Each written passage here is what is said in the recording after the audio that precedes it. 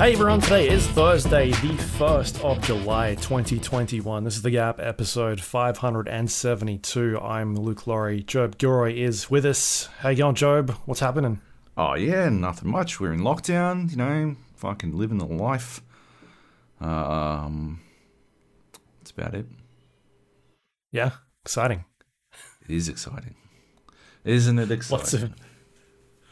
Didn't have well, any hey, at least we've got plans, lots of games. So at least there's lots of games. That is true. Yeah, so we've got a big list this week.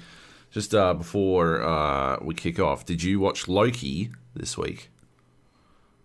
no. You haven't watched it yet? No, it came out last night, right? Yeah? Yeah, no. No? Came out It drops at midnight here. Oh, okay. Okay, fine. Well, Yes. make sure you watch the credits. Right. That's all I'm going to say. Because you know how... I hate that they do this. I hate that they won't do anything after the credits for 3 fucking episodes and then suddenly start doing shit after the credits. I loathe it. But I'm now in the pattern of always watching through the credits. It doesn't help the Disney Plus app is a turd, and to do this you have to skip ahead 10 seconds in 10-second increments as opposed to just sort of scrolling on the fucking bar or some shit. Like Netflix. Like Netflix, yeah. The is it the LG app? I don't know. Well, at least the TV app, I'm sure they're probably all the same, is also terrible. It's also like that where you can't really skip too far ahead. Yeah.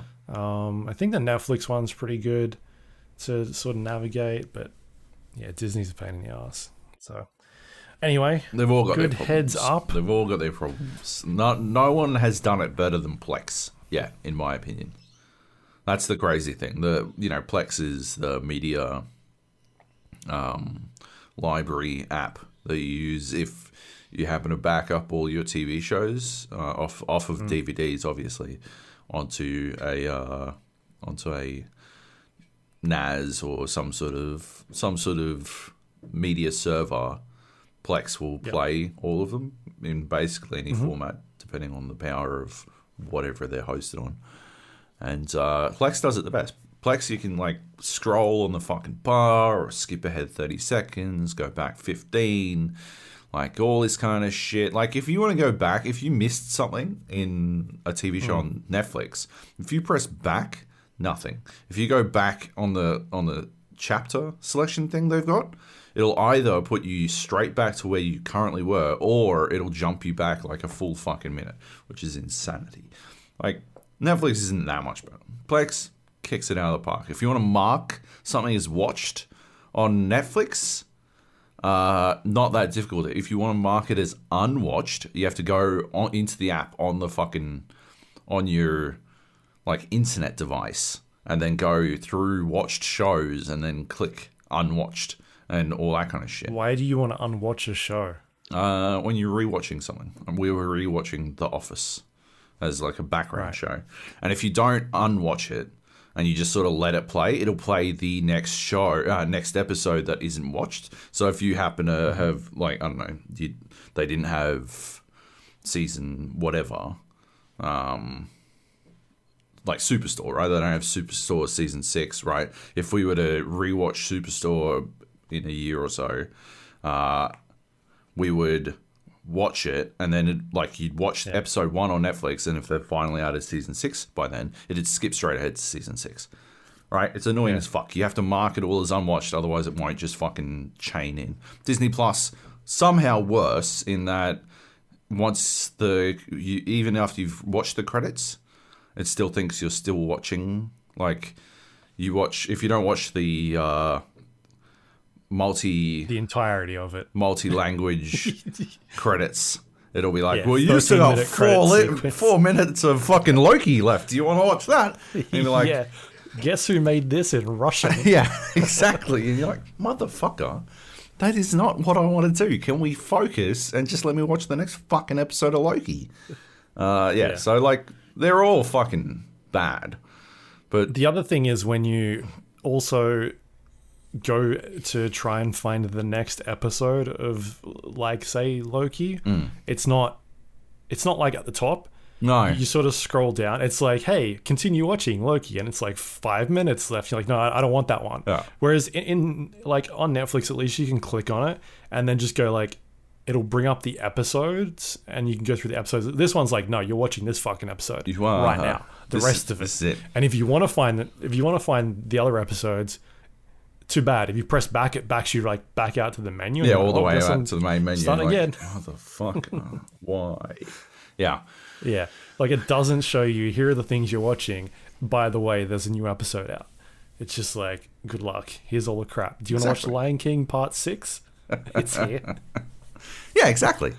Like it's bananas how bad they all are, but Disney Plus is easily the worst. Like amongst all of them, Disney Plus is the worst, which is crazy because they're the biggest, right? Or at least they've got the most fucking money. I think Netflix. They got the most fucking money. Yeah. Right. Sure. So you'd think they'd be able to develop a halfway decent app. No, or just buy Plex and then put a Disney Plus wrapper over the top of it, and then kill Plex, right? Why don't they just do that? Why not? Right? Oh, people would be so mad. Fuck off. Like, people would just go back to XBMC or whatever the fuck. Like, it wouldn't matter. Anyway.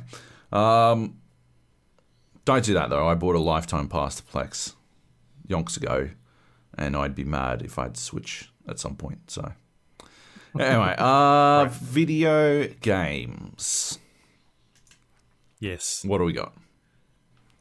I reckon we just start this list that I slapped together because it seems, All right. I don't know, relevant. Hell let loose.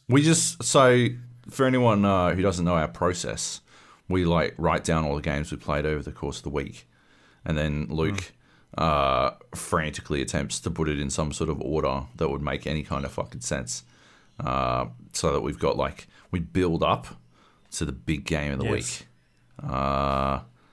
And Yep. so we tend to either, right, if we're only playing one game over and over and over again every fucking week, like Warzone or PUBG or whatever, then we'll put that last. Stick it somewhere in there.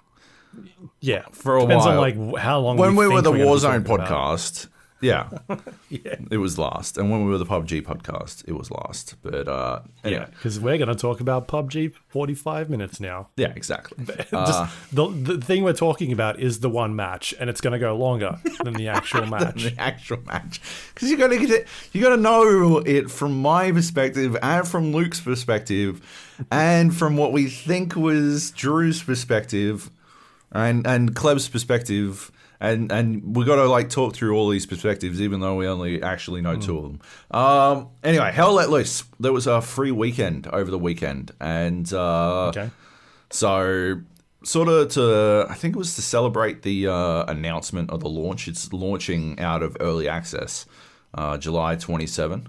I think I'm gonna say ahead of time, I think that is probably a little bit too early. I think it will review well, right, from people who fucking get it, right? But if they're looking, if they go out there and try to get reviews from sites, they are gonna get the shit kicked out of them, because the initial fucking run, the lead in, the learning part of that game is so rough. We were playing, I'm not sure. I think Johnny Bravo played in the last free weekend, decided not to pick it up. I believe Frisco played in the last free weekend and did pick it up. So we had a fairly good group going. We also had LJM playing. Liam was playing. He picked it up this free weekend. And the stark difference between people who know what's coming for them and people who are new, it was very noticeable, the experience that Liam was having compared to the experience that we were having. Because we would spawn, at one point, I distinctly and directly remember this, he and I spawned at the same garrison at the same time. To let you know, Hell Let Loose is a World War II shooter, sort of halfway between Battlefield and Squad. Squad being that, or Operation Flashpoint, or Armor, like milsim shit. It's halfway between that and Battlefield. There's some arcadier elements to Hell Let Loose, but it is still large scale warfare set in World War II, and more hardcore than Battlefield is.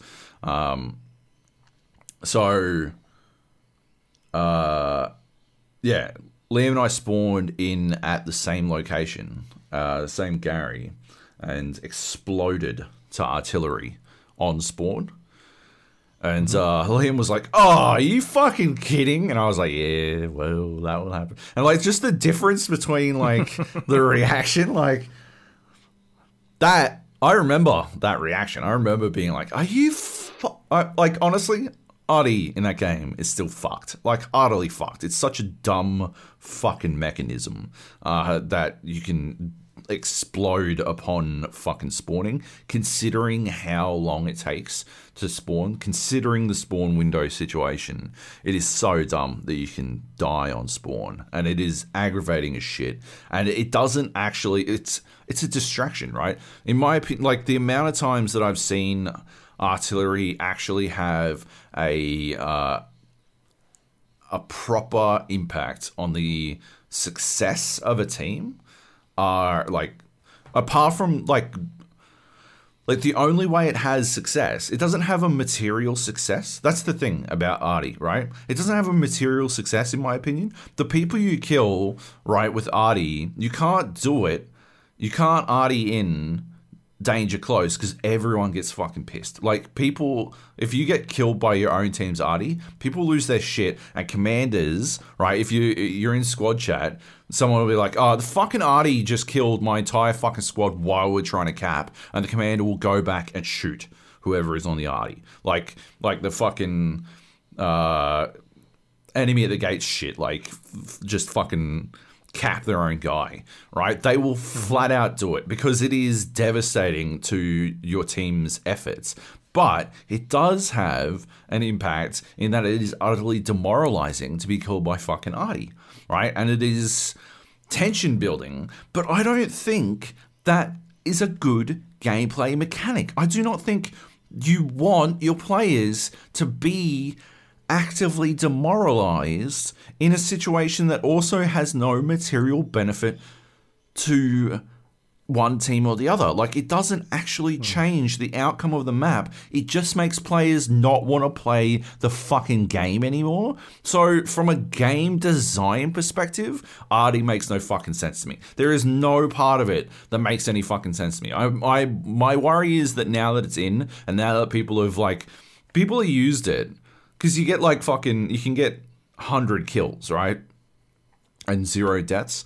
You can get like hundreds of kills artying with 0 fucking risk as long as you pick your targets carefully.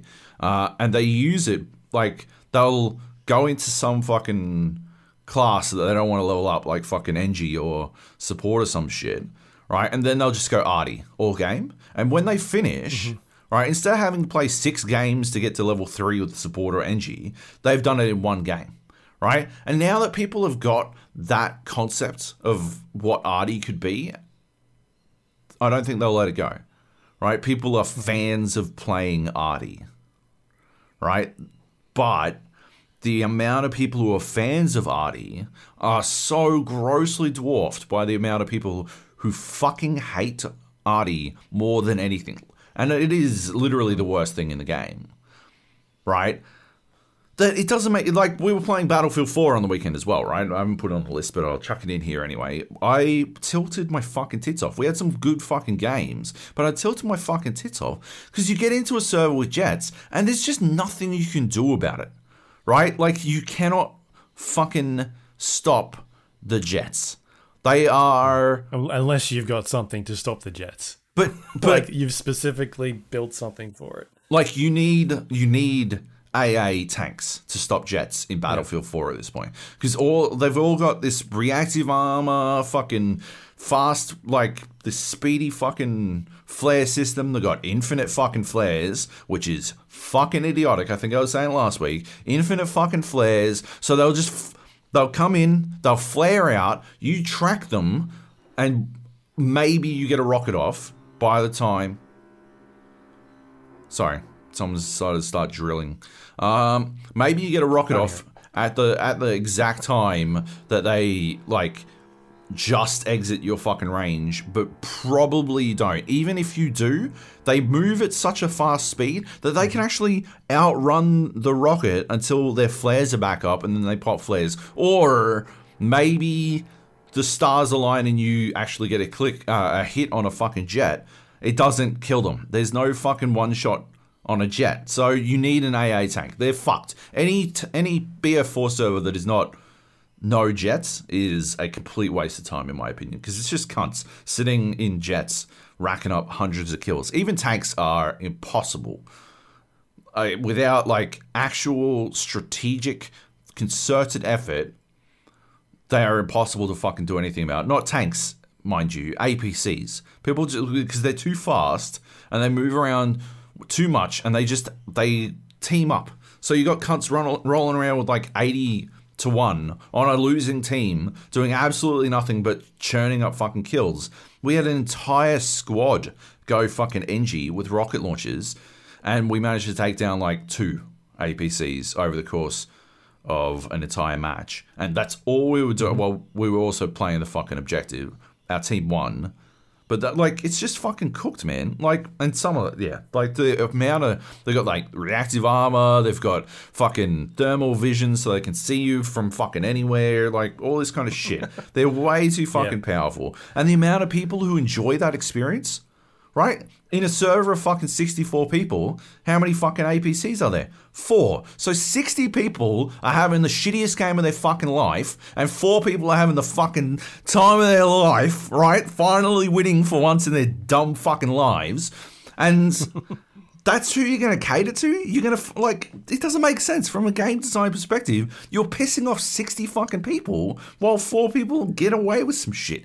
Idiotic. It doesn't, it's just stupid. Anyway, that's the same with Artie and Hell Let Loose. To bring it all the way back to my point from 10 minutes ago, that experience for a reviewer coming into Hell Let Loose for the first time, get the fuck out of here.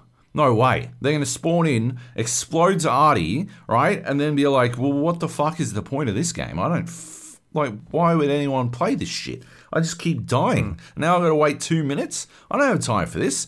I'm paid pennies on the fucking dollar, right? I don't like. I've got 6 more fucking game reviews to get through this fucking weekend.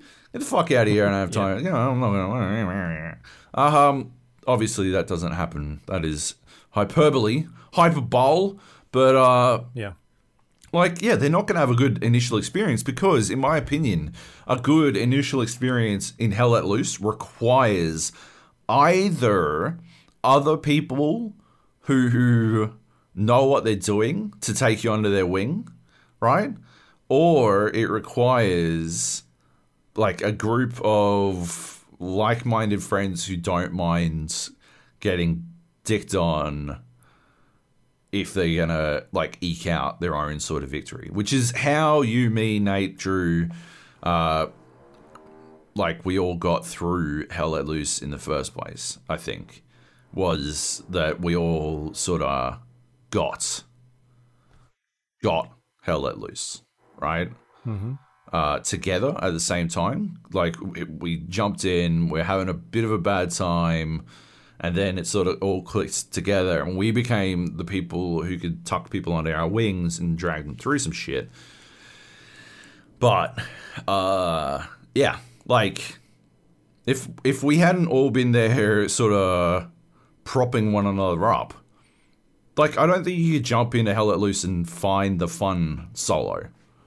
I think, well, you definitely could, but the odds of you doing it are monumentally smaller than you doing it, like, as a part of a group of mates. Anyway. Does it come down to, I think the problem being that, A, it's too easy, and B, it's also sort of there's no like risk to doing it. Like there needs to be more of an emphasis on like, hey, you're using these resources to do this. Like there needs to be a purpose for it. Well, that does actually, like, they are pissing away resources, and you can hear, like, that's the other reason why. Yeah, it needs to cost way more. Or maybe like make HE shells cost like 10 times what smoke shells cost, or something like that.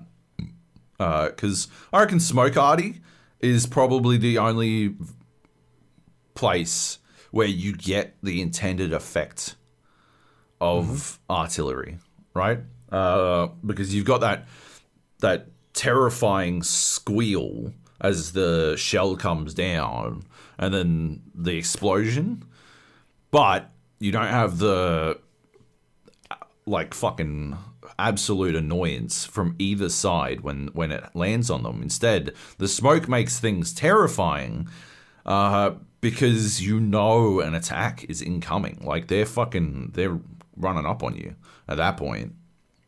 Whereas HE, yeah, anyone you hit with a HE shell is going to be pissed off, especially your teammates. But yeah, that's the other reason why a commander will go back and cap an artillery player, is if they're using all their resources, because it does happen. They'll be like, I need you to stop fucking artying. We're trying to get some, like, we're trying to do a bombing run and you've pissed away half our resources. Like, that sort of stuff definitely happens over the fucking squad lead chat. They get fucking mad as shit. Yeah. I think the other thing is, like, in Battlefield at least, they made it like it was like a support tool. You needed to have someone on the field that pulled their binoculars out and like marked a spot, and then you would jump into your whatever type of artillery you were using, and you'd have to aim for it. Like you'd have to line it up depending on where they've marked it, and like have somebody out in the field actually doing, like, spotting it for you. The same sort of way that, like, when you're playing a sniper class, you can have someone next to you and they can spot people for you and you get the distance and all that sort of stuff. Whereas in Hell Let Loose, it's very much just a matter of knowing where the spawns are, for specific areas, and or even just opening the map and clicking a button and being like, this is where I want to hit, and then just shooting in that location. Like, there's no skill to it, you know what I mean? It's just kind of point and click. There is, like, they do, like, when you die because they artied the garrison, when you die on spawn, right, that is the result of a recon team spotting your garrison. Yeah, where the spawn is. Right.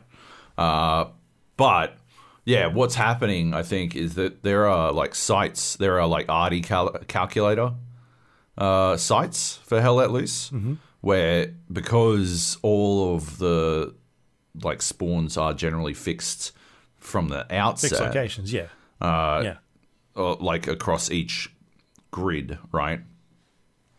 It's very easy for you to, like, you don't necessarily need a spotter. You can get away with it without them. You can sort of just use the arty calculator to work out where you should fucking, like, bomb based on your general knowledge of how Hell Let Loose works. The map. Yeah. But yeah, those instances when you're dying to arty on spawn, that's more what you're looking for. I wonder how you'd solve it, though. Like, they've got that recon tank, right? Where it sends out like a wave, and it'll sort of like spot on the map, not for players like on the HUD, but on the map, it'll spot any players in the general vicinity. Maybe, like, if they were to do something like that, that would allow, like, and the arty could only shoot within those areas or something like that. Maybe that would create a scenario where you needed that work in tandem between players. Maybe not the recon tank necessarily, but have a spotter, like, actually designate a target, and so you can only fire within, I don't know, 50 meters radius of that designated target or some shit.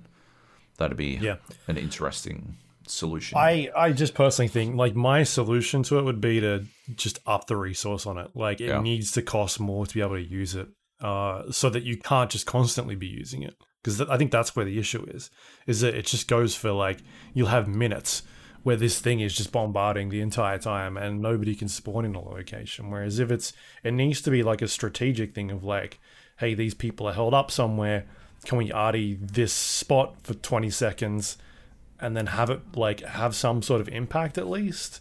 But that's not what it's being used for. So I don't know. That's what I think needs to happen. It needs to be like a resource change, resource cost change. Yeah, for sure.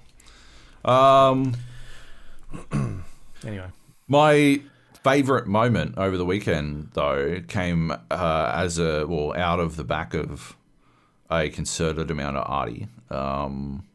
We were playing, I think it was on Hill 400, and we were doing work. We had a full squad of 6, and we were rolling around, kicking ass, and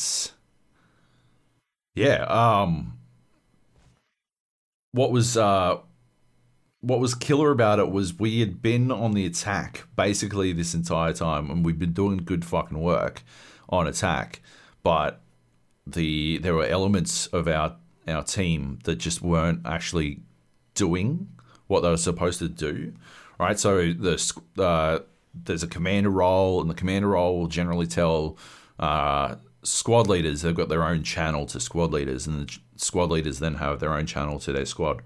They'll tell their squad leaders what they want them to do, and you don't have to listen to them.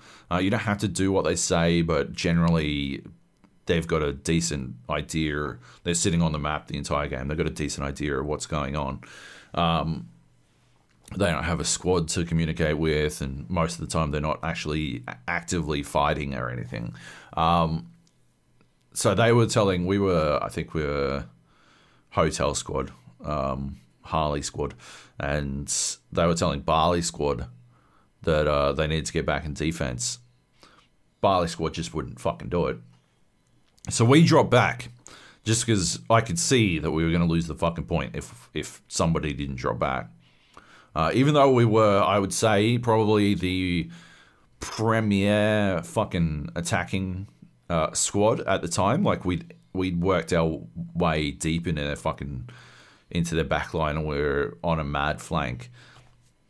Let it go, drop back on defense, managed to hold as a squad of 6 against a massive fucking run from the enemy team until our team managed to cap the next point, and then we did it again at the next fucking cap point on the top of this fucking hill, and that must have been that second point. So they were like artying in fucking smoke,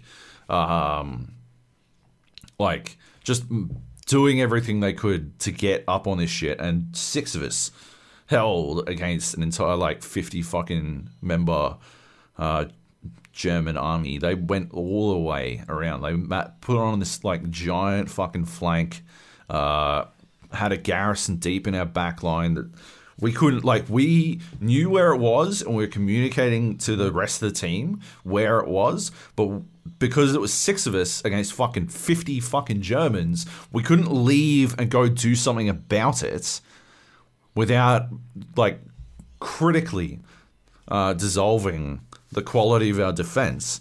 So instead, we just had to keep like pinging it.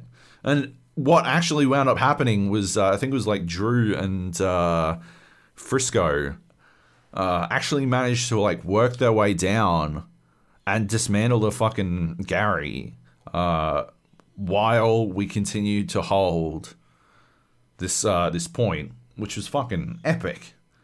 And then like we spotted out like more outposts. It took like 40 minutes. It was a 40-minute defense because they were on the last point, and they must have had their own fucking squad of legends holding that last point.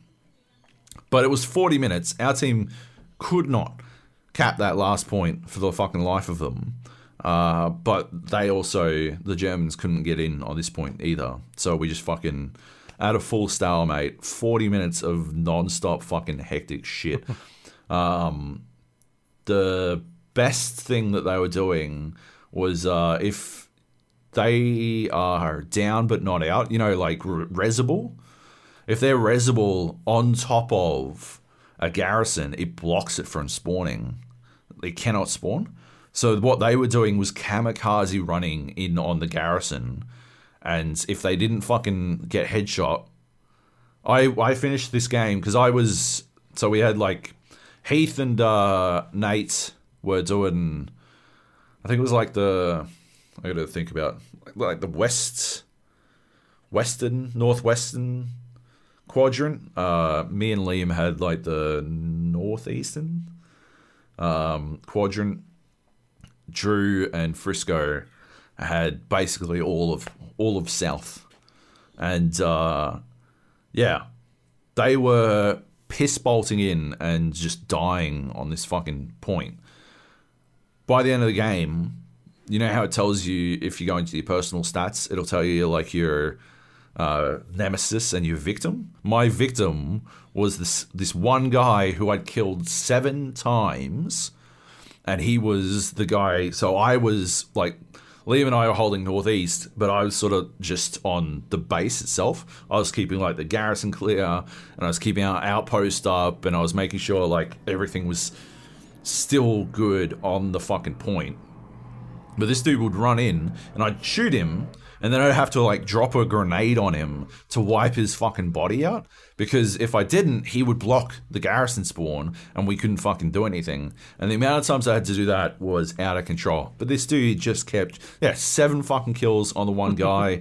I guarantee you I wasn't the only one who fucking killed him doing this shit. So, yeah, that was a fantastic fucking ploy. Like, if I hadn't been staying on the point to make sure that we kept the Gary clear, they would have fucking got in. But every time they tried it, every time they made this big run, they'd then time it.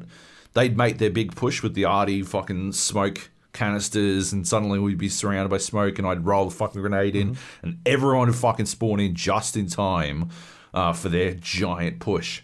It was fucking amazing. It was awesome. That was epic. We had like a bunch of epic games. That's the best of Hell Let Loose. That's what Hell Let Loose does really well. But there's, I guess, to wind it all the way back to the original point, there's no way Liam would have had that experience if we didn't have any idea what the fuck we were supposed to do. We'd all be running around being like, I don't know. Like, I guess I'll just die. Mm-hmm. It's a hairy fucking game, but it is awesome. But it's also a lot more.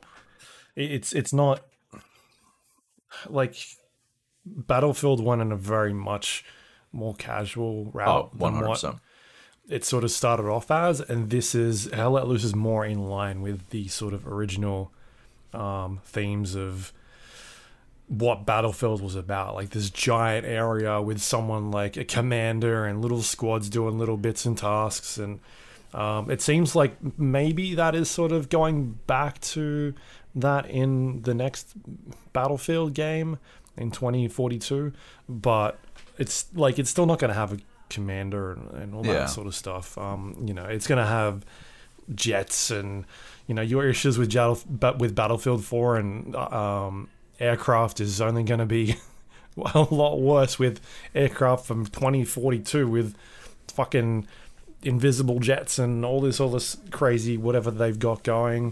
But anyway, I'm wondering if like this decision to release it on update 10 in July has to do with like, all right, we've got to get out before Battlefield drops because we otherwise we're never going to get eyeballs on this thing, because everybody, like, them getting out in front of Battlefield makes more sense. Because at this stage people can compare it to Battlefield 5 and say, hey, it's like Battlefield, but it does all this stuff differently. It's got larger maps. It's got more people in it. You've got like all these little squads and doing all this like really intricate stuff.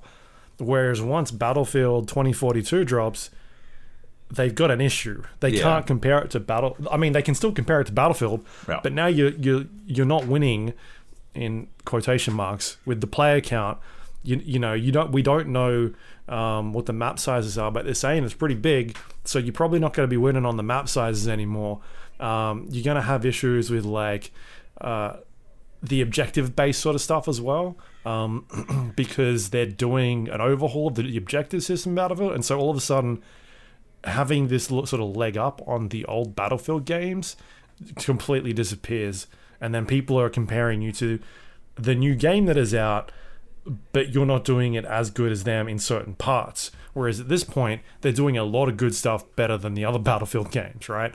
And so I think the decision to release it before them is super smart. Yeah. Yeah, absolutely. It just needs to have some better tutorial systems or something in it to maybe I don't know, because does it have matchmaking in it there? Like, can you just press quick play and it sort of chucks you in? Because on the PC at least, it's like old school games, right? There's a server browser. What server do you want to play on? And it's kind of you just jump in and off you go. Which they also desperately need to improve. The server browser. Yeah, it throws you into a new game and it's the exact same teams. It's not like in Battlefield where you get stomped and it swaps servers across and it mixes the teams up and all of a sudden like it tries to balance it a little bit. Like that doesn't happen. No. Yeah. Yeah, no, they definitely need to do some work on that. I think there is matchmaking. We've never used it. We just use, because there are servers that we like to use. We like to use the Big D gaming servers. Just good admin systems, no fuckheads. You don't get like AR has just dickhole admins who get angry at you for playing the game wrong. AR gaming servers was the one where I got in trouble for going into the back line as a sniper and murdering their fucking arties. That was the server where I wasn't allowed to murder arty. Of all the fucking... You can't stand at the back and shoot people? Yeah. Come on, that's not fair. You can't just... That's not how you play this do game. that. Stupid shit. All right, artillery man, you can get back on. I've told him not to shoot people from the back line. That still aggravated. Yeah. Anyway, all right. Do you want to move on to Battlefield 4? Oh well, we've talked about Battlefield 4 enough. Unless you've got stuff. Okay. No, I mean I tried to play on the weekend and I was waiting in line with a bunch of other people. Yeah. It didn't go down. I installed it. I think you guys were in a 32-player server. And there was like a bunch of people still waiting. We were playing Gun Game, right? And we did that because we couldn't find a decent server that didn't have like a 20-person queue. Like, but this one had like a 6-person queue. Yeah. With like 4 people in the Discord waiting. I was like, I gotta play fucking Dead by Daylight. Yeah. That one actually kicked over pretty quickly. That was that was literally just Gun Game, and we were just talking about we were just talking about how cool Gun Game was when it worked. So we jumped into that. That was fun. We had fun in that. Is it proper Gun Game, or is it? It's their Battlefield's weird version of Gun Game, and it's not called Gun Game. It's called like Gun Master or something. The same way that they don't have a Battle Royale mode in Battlefield 2042. No, we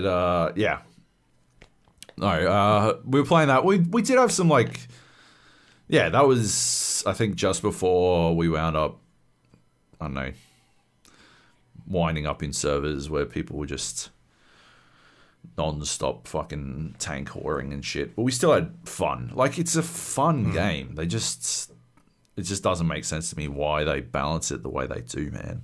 Like, in favor of tanks. You need them to be powerful so that people can, fear them.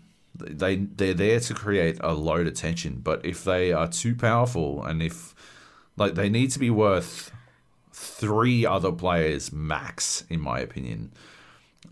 Probably only 2 players max. They need to be able to kill at a rate that is inconceivable, but they need to be able to die at a very reasonable rate, or else it's just pointless playing in a server against them. But yeah. Anyway. Yep. All right. Cool. Let's move on. I just wrote this down because you reminded me. We'll talk about PUBG Battlegrounds, the new official name of PUBG Battlegrounds. PlayerUnknown's Battlegrounds. Did you see this? Like, I know they don't have any idea what they're doing, but they must be doing this on purpose now. That like they're just like, I don't know. Someone put it in our Discord, right? That it was PUBG Battlegrounds. I think that's where I first saw it. Was it Liam or Kleb? I thought I saw it when they posted their patch. I don't know what it is, 12.2 or whatever it was. Like that was the big picture of the big logo, and it was like PUBG Battlegrounds, and I'm like, is this new? Like, when did they rebrand it? Anyway, that's dumb. That name, it's stupid. I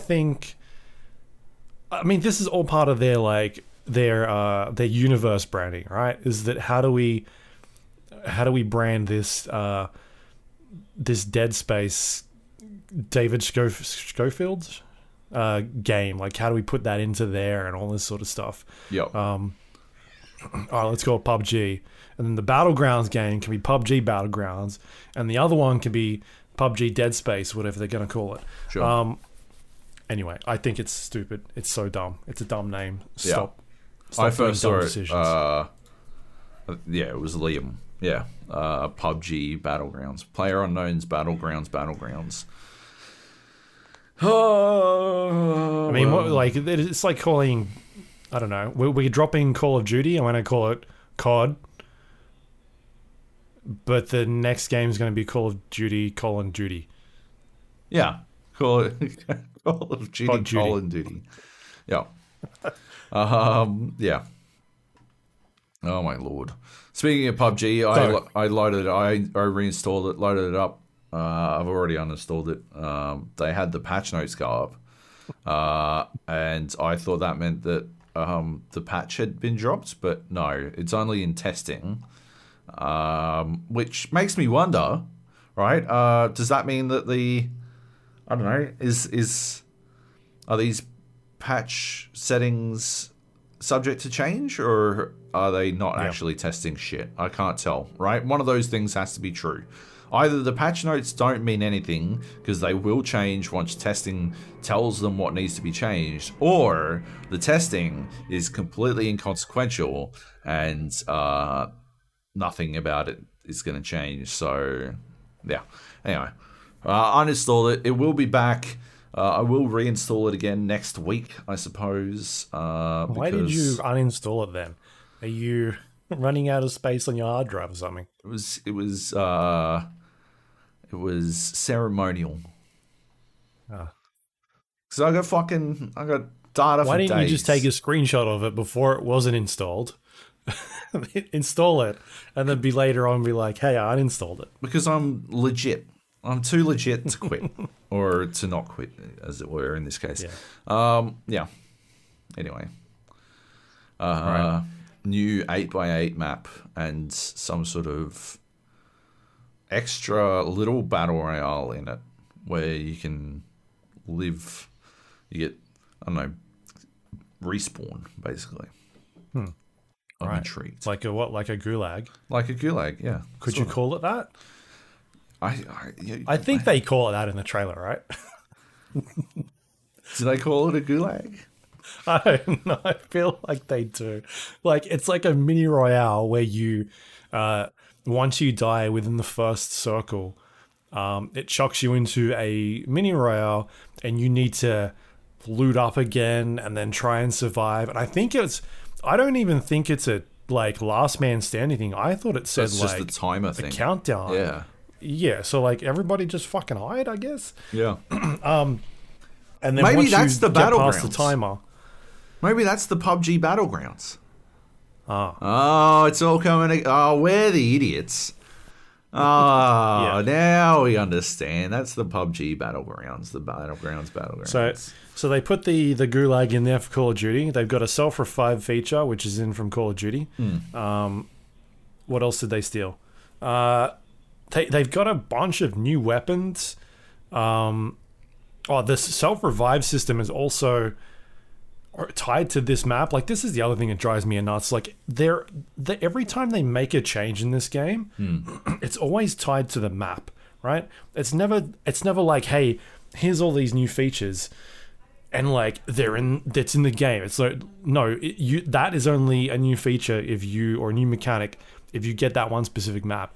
And so this becomes a problem because you end up with, like, how many maps are in the game at the moment? There's tons, right? Yeah. And as a new player, you get into this game and you don't, like, every time you play a new game, you're probably getting a completely different experience and having to relearn stuff and probably getting super confused about, like, well, why could I revive in that last game, but like now I can't, and because it's not like letting me, like, I couldn't find this thing. And then you're getting different weapons and the circle speeds are all different because all the timers on that are completely changed from map to map. Like, I just think that it's the biggest problem they made in PUBG was by constantly adding maps and not just focusing on either a very small selection of maps or like having these seasonal changes where they're constantly changing the map, what like Fortnite is doing or Call of Duty or Apex Legends. Instead, it's just constantly,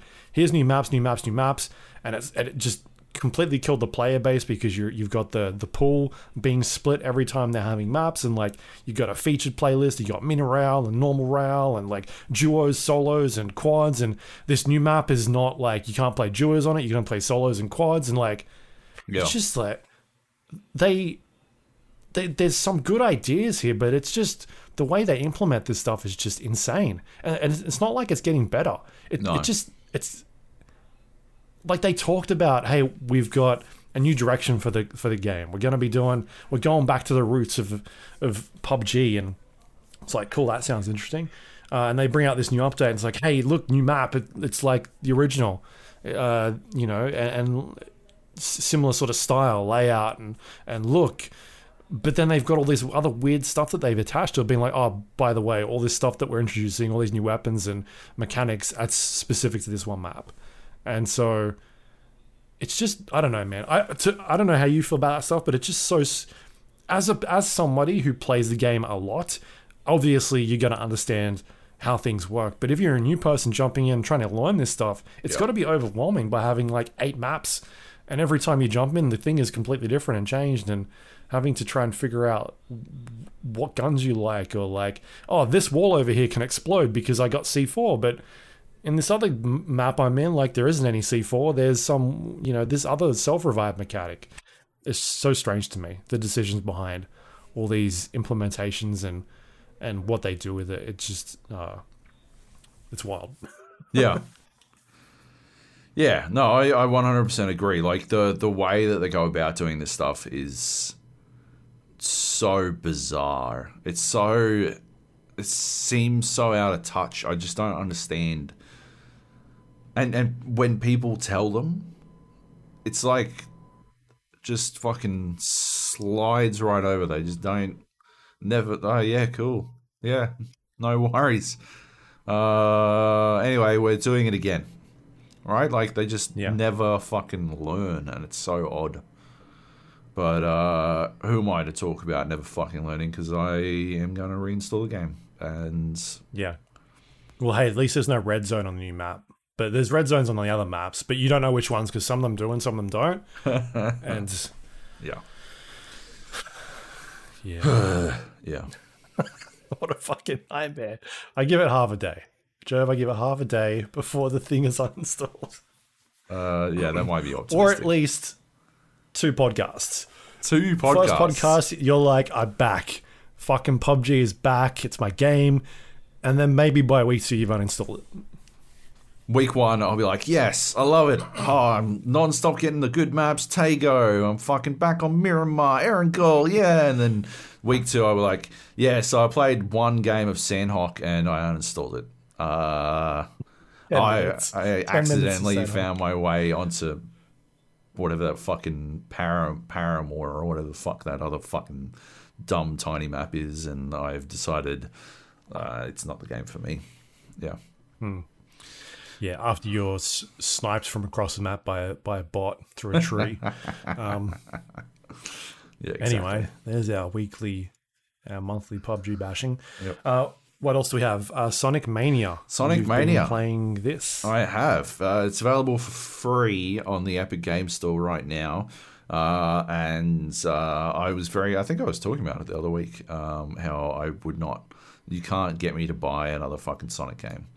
I didn't have to. I didn't have to buy Epic heard you. They were like, let's sort out Job. Let's fix this up. We'll make him play the game. It's pretty awesome. It's pretty good. Like, this is actually a good Sonic game. Like, I don't think it's just because I got it for fucking free either. Like, it does the Sonic things well, right? Like, what do you want out of a Sonic game? I guess broadly, you want to run right a lot and jump and maybe hit some spikes and watch some coins, some rings fly everywhere. Like, it just Coins is Mario. Coins is Mario. My bad. I know you're a casual, but oh yeah. Yeah, like, it's just, it feels like a Sonic game made by people who loved the good Sonic games, right? All the other Sonic games have felt like they loved all of Sonic, which is just insane, right? Like, it's crazy to me. You can't. How? Like, outside of some furry proclivities, I cannot understand how you could like any Sonic game post Sonic and Knuckles. But nevertheless, people do they fang for them, right? And every Sonic game since has sort of incorporated elements of those tragedies into them, whereas instead this one is true to the Sonic 3, Sonic and Knuckles sort of style of game. It's a 2D fucking side-scrolling, like, platformer adventure. And yeah, the levels are fucking huge. You start off in Green Hill Zone, so you've got that fucking classic music. It looks gorgeous and runs really well, and yeah, it plays like really good Sonic, which is fucking rad, right? Like, all the levels are, like, obviously, you know, the core of Sonic is running right? Which I guess is traditional in platformers in general. But, like, Sonic, it's more important because there's so much in each level that encourages, like, that sort of has you belt past most of a fucking level. Like, whereas in Mario, right, you sort of, like, run and you get to know all of a level the first time you run through the entire thing. In Sonic, right, you just you'll blitz past, like, an entire fucking suburb, right? Because you go through some, like, little tunnely, rolly thing, and then, like, an entire fucking 8 screens of play just belted past. You never fucking saw them. You're like, I wonder what was up there. And so you go back and you explore. There's that, like, aspect of exploration, and it's so multi-layered. There's, like, so many fucking stories, so much verticality in these levels, and, like, they've taken that concept from Sonic, the original Sonics, the good Sonics, and they've just sort of expanded on it in really good ways, which I think is fantastic. So I'm really enjoying it. I did some fucking special level that I didn't really fucking get. Didn't really, like, understand how it worked. Which probably, it's not really a criticism, but I didn't really grasp what the fuck I was supposed to be doing in it yet. So I don't know. I'll keep playing it.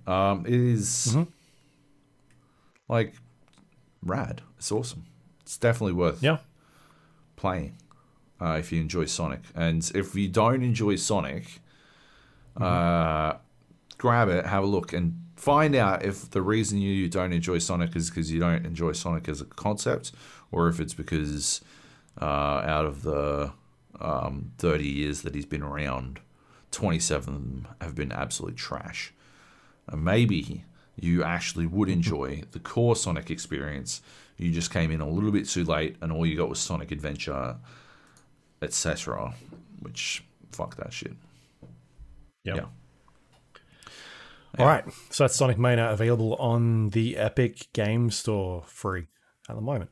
All right, next up we got Rogue Book, which I talked about last week. This is the roguelike deck building game, card game, co-created by Richard Garfield, who created Magic the Gathering. I've put in like another 15 hours, or I put in an extra 15 hours of this game since I last talked about it. Yep. I mean, last time I was sort of having issues with sort of understanding the blocking system and like enemies just having way too much damage, and basically getting to the point where, all right, I feel like I'm doing pretty good, and then all of a sudden I'll fight an enemy and it'll one hit me for like, I don't know, like 3/4 of my health, and I'll have like nothing left. Yeah. And in that game, it's not easy to heal either. And so just not really understanding what I should be doing. And I think that like the main thing this sort of game wants you to do is to lose, because it is a roguelike game. And I think that was right, because basically every time you play through this world, it is you start off at the bottom of the screen, and there is a boss at the end of the chapter, and the world is mapped out in this. It's like an actual map of hexagons. Everything is like a fog of war, and you have a direct line of sight to the boss you need to fight. Along the way, there are a couple of enemies, but for the most part, you can't see anything. And you have these paintbrushes, and you use the paintbrushes to reveal certain areas of the map. And then that can give you more fights or treasures or gold or gems and all these other different things as you explore this area of this chapter. And you're collecting pages, which is sort of like the currency that you use to level up your cards and your hero and all that sort of stuff. So that's the one thing that when you finish and die, you get to take back with you and go, all right, well, I'm going to spend these things. What do I want to do? And it starts off pretty basic. There's things like, there's wells that you can find in the map, and that kind of, every time you discover one of those, it gives you extra mana, and you can use that each turn. And so it's like, all right, it'll be 2 extra mana wells per map, or you can get this character to have extra hit points, or increase the rarity of the cards, or there's like these special towers that you can discover, and it'll reveal like a giant area of the map that's undiscovered. And so you're constantly like leveling up these little talent tree skills, and you're getting a bit more powerful and powerful. And I think I got to the point where I'd unlocked enough of it where I felt pretty comfortable jumping back in, switching up one of the other characters that I had. And each character has a unique set of cards, and you can take 2 characters in with you for each run. And then once I did that, I spent a good, like, I don't know, man, maybe 7 or 8 hours. I haven't died yet. I've done like 3.5 straight runs. I finished the game. Once that you unlock the end boss, it enables like a new game plus mode.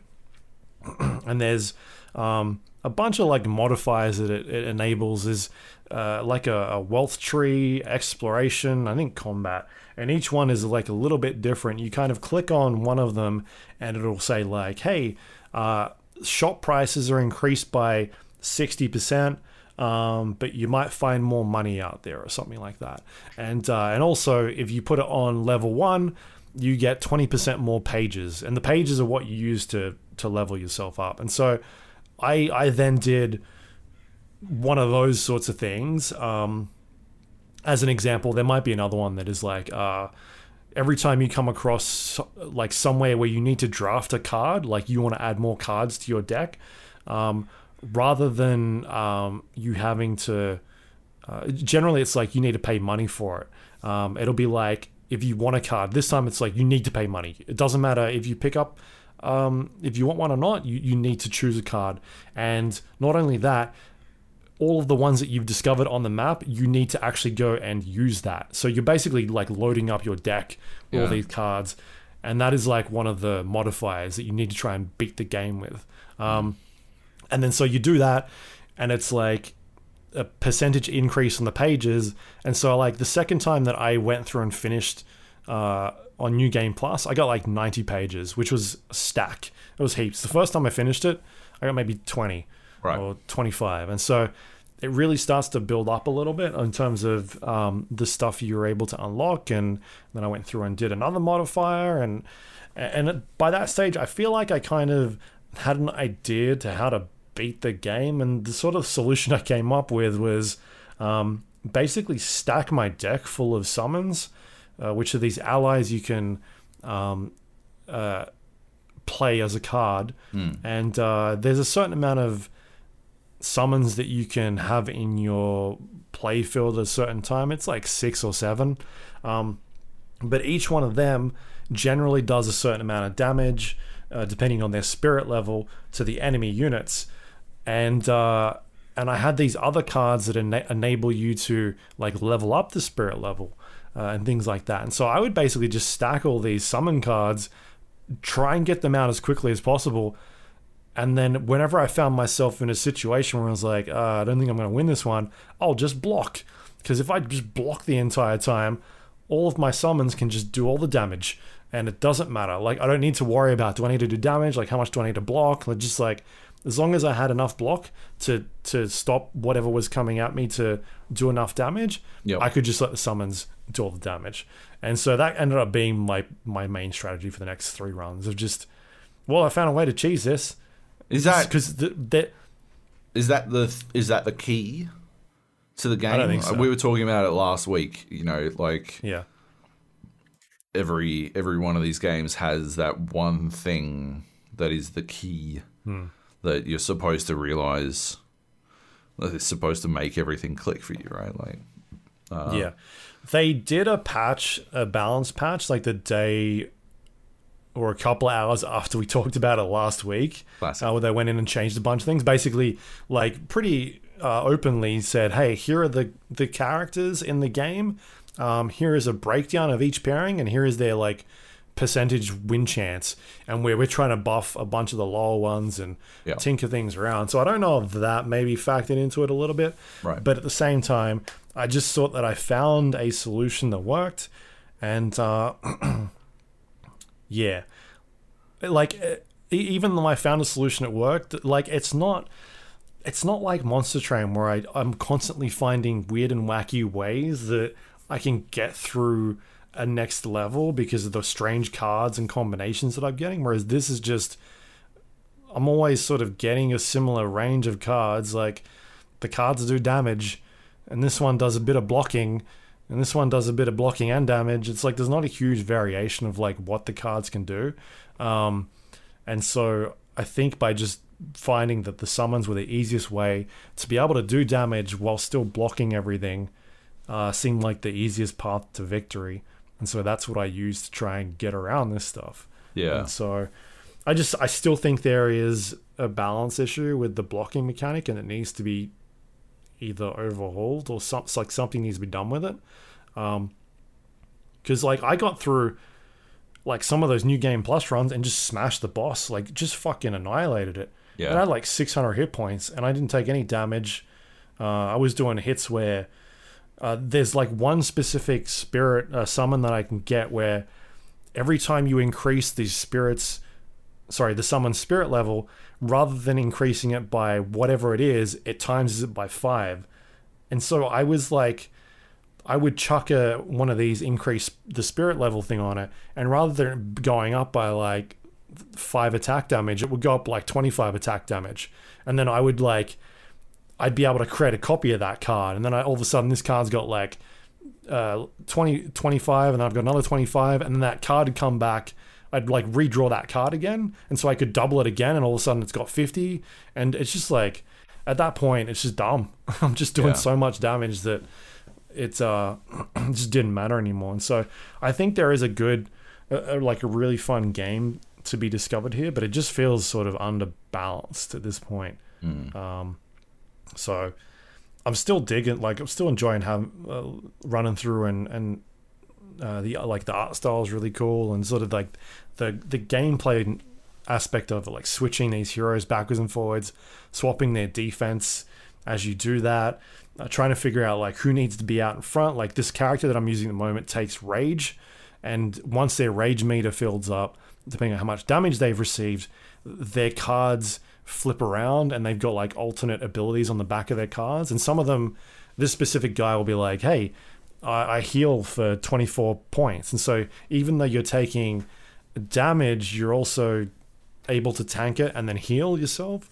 So there's cool things like that in there, but I still feel like it needs a bit of work to balance that sort of stuff that's in the game at the moment. So I don't know, man.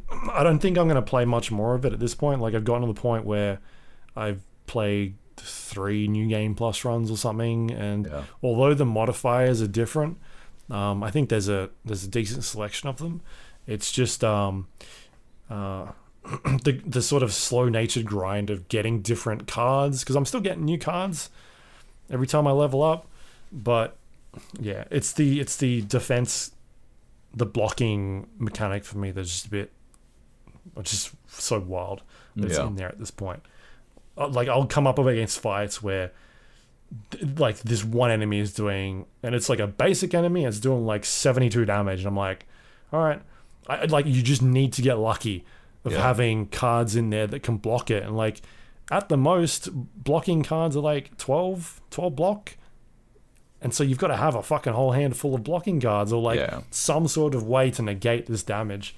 And when you've got 30 cards in your deck or 40 cards in your deck, you just kind of luck of the draw. So I think there's just something weird going on with that whole system that I would love to see change. But otherwise, it's hopefully they keep at it and they keep working on it, sort of like Monster Train. But I just wonder if that is sort of, it's too late. Maybe it's too late. Maybe Richard is off to the next fucking game that he's working on, because that dude doesn't stay put long. So yeah, that's Roguebook. It's out now on Steam and other places. Cool. There you go. Yeah. Booyah. All right, next up, we got It Takes Two. It Takes Two. This is you, played right? this. Not me. Yeah, no. Because I've been playing it. Okay. Have you? Okay. Me and Nate were playing it over the weekend, and the odd couple. The odd couple. Yes, that's what they call us. It was. I don't know, man. I didn't like. It has really interesting like gameplay elements, and the fucking shittiest storytelling. That they can't tell a story for the fucking life of them. Hazelight or whatever they are. They tell such terrible stories. But all, like, we were sitting there, right? And basically, anytime the book came on the screen, like, it was a race. Book of Love. That is scary how good you are at the voice. But it was a race between the two of us to press the button to skip, because neither of us wanted to fucking hear him. Neither of the main characters are likable, right? They're both shitty to each other and shitty for each other. So why would I want to make them stay together? On what fucking planet do I construct a situation where these two people should be together? They clearly don't get along, right? How much did you play? How long did you play? We got, we were on a boat floating down a river through a tree or some shit. I don't know. Fighting wasps. Okay. And my internet dropped out, and we were like, well, fuck this. Let's play anything else. Yeah. So that was that. So I think that, I think at the start of that game, they're not supposed to be likable characters, because they're going through this divorce, right? And so you're not really supposed to take sides with one another. You're supposed to sort of take sides with, I think, the kid. And these two people are supposed to be pieces of shit. But as the story goes a bit further, that's when they start to rein things in a bit more, because it's a long game. It's like 13 hours, which is ridiculous. Like, my wife and I are still playing it, but they keep adding like interesting mechanics into it. It's always like this person can do this thing, and this other person does this, and sometimes those mechanics interconnect with each other. Yeah, I think the issue is that like you get two hardcore gamers in there to play a fucking a game that's supposed to be for casual players. There's gonna be problems. But our problems weren't with the gameplay; they were with the fucking storytelling. The fucking book is annoying as shit. I've seen you with storytelling in games. You're always fucking hammering that skip button. Get the fuck out of here! You see me with storytelling in games, motherfucker. I read faster. You were just mashing it. I could read the fucking subtitles. I don't need to fucking sit around and. Well, now, let's see what we're gonna do, Arthur. I'll be like, motherfucker, I finished this line 8 hours ago. Let's fucking go. I got places to be, okay? Because I can't do any other voices. And you forget what Arthur sounds like. I couldn't remember any other names. You need to say, like, John. I should have gone with John. Damn it. Which reminds me, did you see this Red Dead Redemption's getting DLSS? No. Am I going to have to play Red Dead again? Holy shit. Yes. 4K? Yes. Yes, I'm going to do it too. Yeah. Everything's getting DLC. They're going ham on that shit. Yeah. Like, my problem was with the story. Like, all the characters are unlikable. The fucking book can go fuck itself forever. But the gameplay was a lot of fun, right? Like, that's what I was trying to say, right? Like, it was interesting. It was interesting the way it kept mixing shit up and, like, throwing new ideas at you and, like, all that kind of stuff. I liked the hammer and nail concept. I thought that was really well done. We were able to fuck around, like, the goo and the matches. Man. Yeah. Nate spent, like, I don't know, 5 minutes at the bottom of this thing, because every time he would, like, goo down this, like, the goo weighed down, like, these platforms, and I jumped on the platform and shot the goo, so it burst up in flames, and it flung me up before he could get onto the fucking platform, and then I just kept shooting the fucking goo before he could jump onto it. Hilarious. Yeah. You make your own fun. How many times did you throw the nail at a wall, and as the other person was jumping at the nail to hook onto it, you recall the nail? I was the hammer, so that happened to me quite a lot. Yeah. But I did every time he would get across the other side of a platform because the hammer person would always be on the other side of the platform first. Because of the nails, and they'd go open up the way. He'd like jump up, and I'd fucking hammer him into the fucking dirt. Which was, that was good. That was my only payback. Did you get any of the mini games? Yeah. Isn't one of them with a hammer as well? Yeah. Oh, there was one where like one person had to like hammer things, and the other person was shooting them with nails or something, and.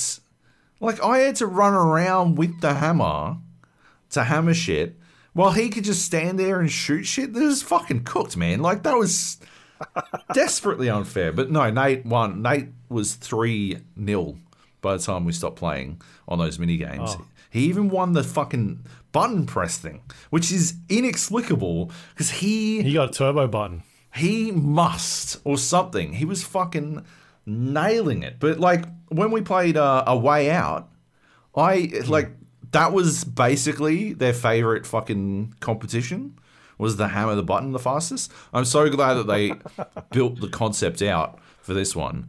But in that, I blitzed him every time we had the hammer the button thing. I fucked him up, but no, he wrecked me on it, and it was disappointing. I was like, there's no way, like,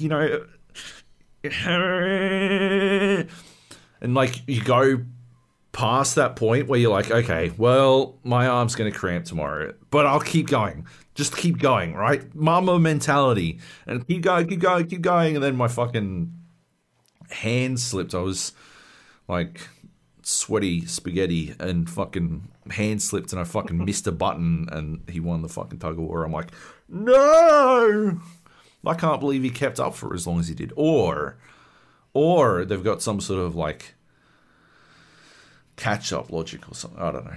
Nah, I just lost it fair and square. Anyway, like, yeah. I think it's really good, varied gameplay, and the storytelling is absolute fucking ass. And I hate all the characters. And it's weird, because I could play more of that game, but I would like it if they implemented some sort of auto-skip all the cutscenes thing, so I never had to watch any of the cutscenes. Can you skip the cutscenes? Yeah, you can skip them. But you both got to agree to skip them. So that was the other way we're trolling each other. Was he was making you watch them all. Yes. Yeah. Classic. Classic. Yep. Yeah, no, it's fun. We're sort of, we play it like once a week. We jump in for like an hour and then get through a bit, and there you go. Yeah, nice.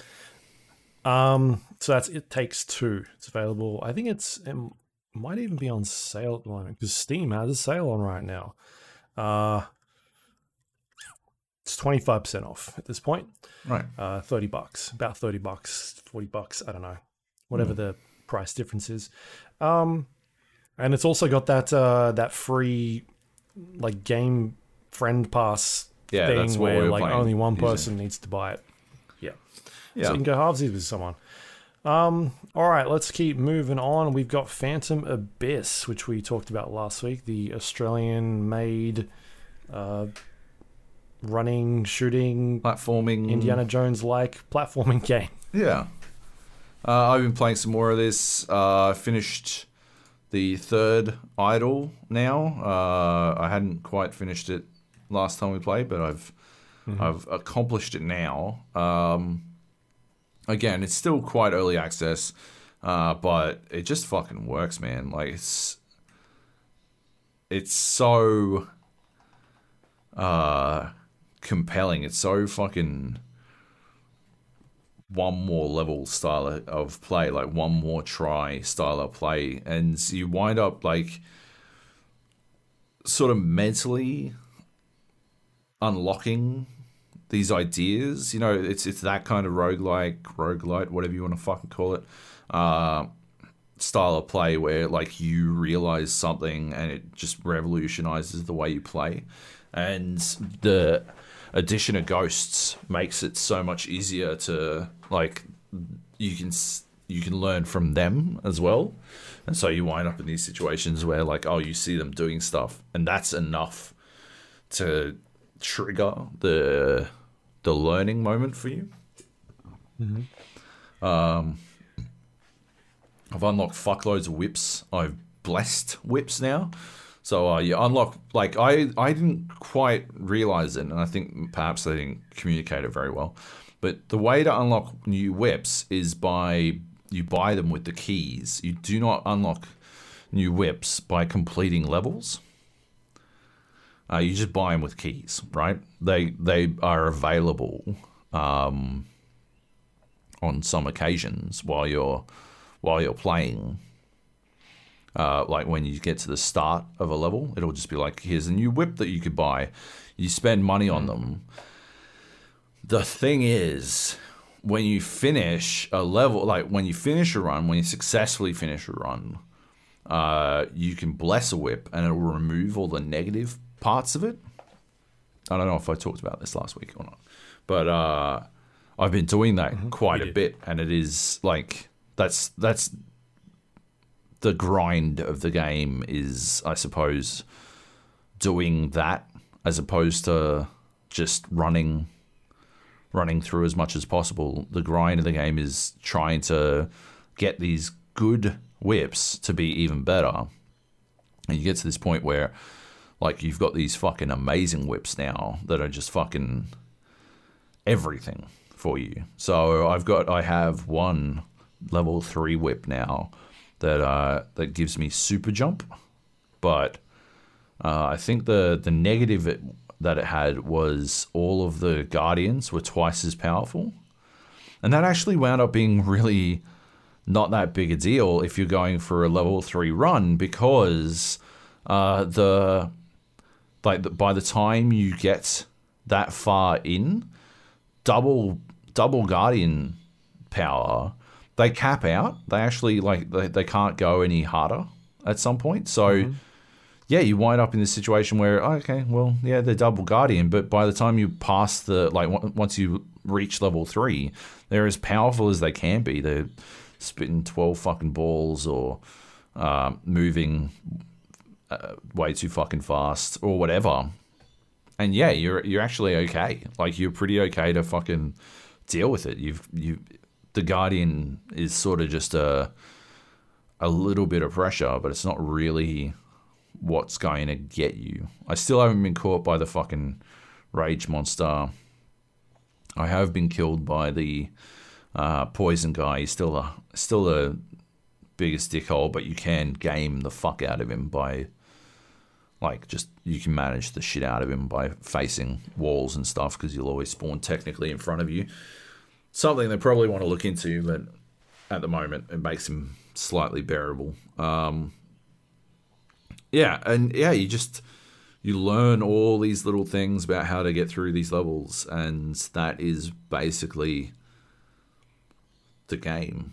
But once, when you do that fucking level 3, stage 3, or whatever fuck it's, I don't know what they're fucking calling it. When you manage it, it's so fucking cool. You feel so fucking rad, because it is so hairy trying to make it happen.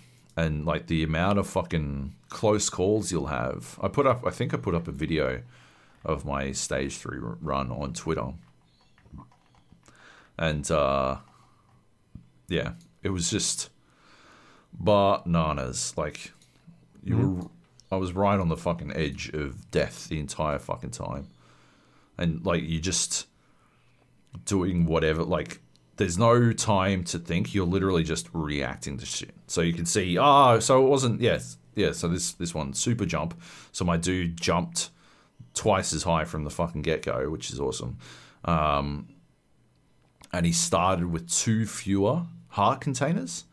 So I only had 1 heart at the start.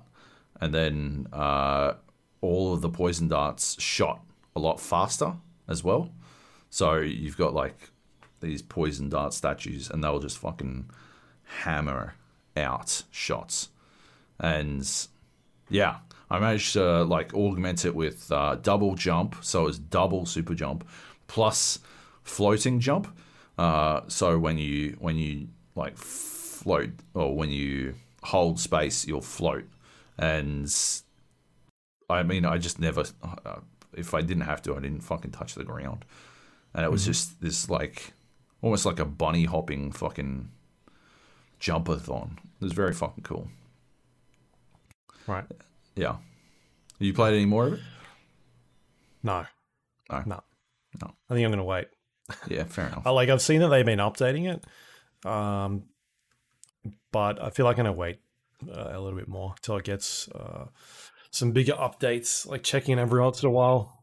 Yeah. At this point. Yeah. Yeah, fair enough.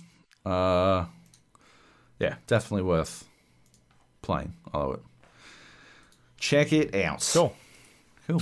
All right, that's Phantom Abyss. It's available on Steam, early access. Just quickly, Severed Steel. I played a little bit of this. So you talked about it last week. I grabbed the demo for it, which is still up if people want to check this out. But it's basically it's a first-person sort of gun-fu-esque parkour, what is it, Hong Kong blood opera sort of style, weird chaining combos together and diving through glass and running on walls, sort of taking all these different types of games that we've seen in the past, and implementing it into sort of jamming it all together one. Super Hot, very much influenced by Super Hot as well. Yep. Yeah, the demo is not very long. It's maybe 20 minutes or something like that to get through the entire thing. It might even be a time demo now that I come to think of it, because my demo sort of ended in the middle of a level.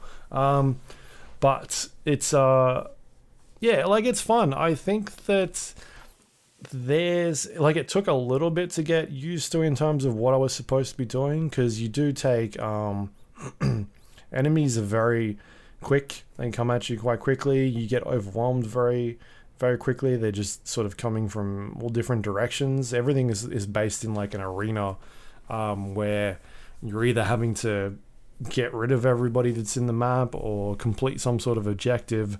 And once you do that, you then go on to the next level and you're given another task to do.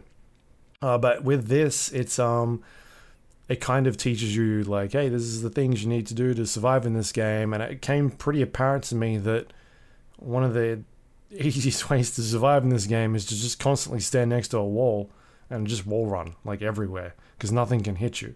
When you're wall running, you're invulnerable. I think you can't get shot. Really? And so I was just running on the wall constantly. Yeah. I would slow down time using my ADS, which drains a meter. And because it's pretty easy to kill everything in this game, you just kind of headshot. It's just like one shot per head, unless they've got armor on them or a helmet or something like that. And then when you do that, you instantly kill them, you get health back, and you also build up your slowdown meter again. And so I solved that game pretty quickly, and it wasn't hard. And so I think there's some really cool ideas in there, but obviously they've got to think of a better way to manage a lot of that stuff, because it just felt way too easy to avoid everything. Like being able to just stand next to walls the entire time, and that was just like if you needed to close a distance to someone in a game like Superhot, you would kind of use the environment around you to break line of sight or like try and duck under their bullets or something like that. Whereas this game, I just felt like all I needed to do was just run next to the wall and just wall run, and then quickly wall run again. And it's not like there's no cooldown to do it, so you can just constantly keep doing it, and then just run up to them and headshot them. And yeah, it wasn't hard. I didn't find it hard at all. And so I think there's a lot going for it in terms of its look, sort of the gameplay and that sort of thing. But I think they got a lot of work to sort of make an actual game out of it. Because I think it's just way too easy at this point. All right. So, yeah. All right, Exploito. Anyway. I never realized that because I was too busy running around and diving through windows and playing the game the way it was. I think it's the first thing it tells you, right? Is that if you're wall running, you're invulnerable. But you didn't have to take that concept and then only wall run. Yeah. I know. Yes, I get it. I can hardly criticize you for this, considering my entire philosophy is,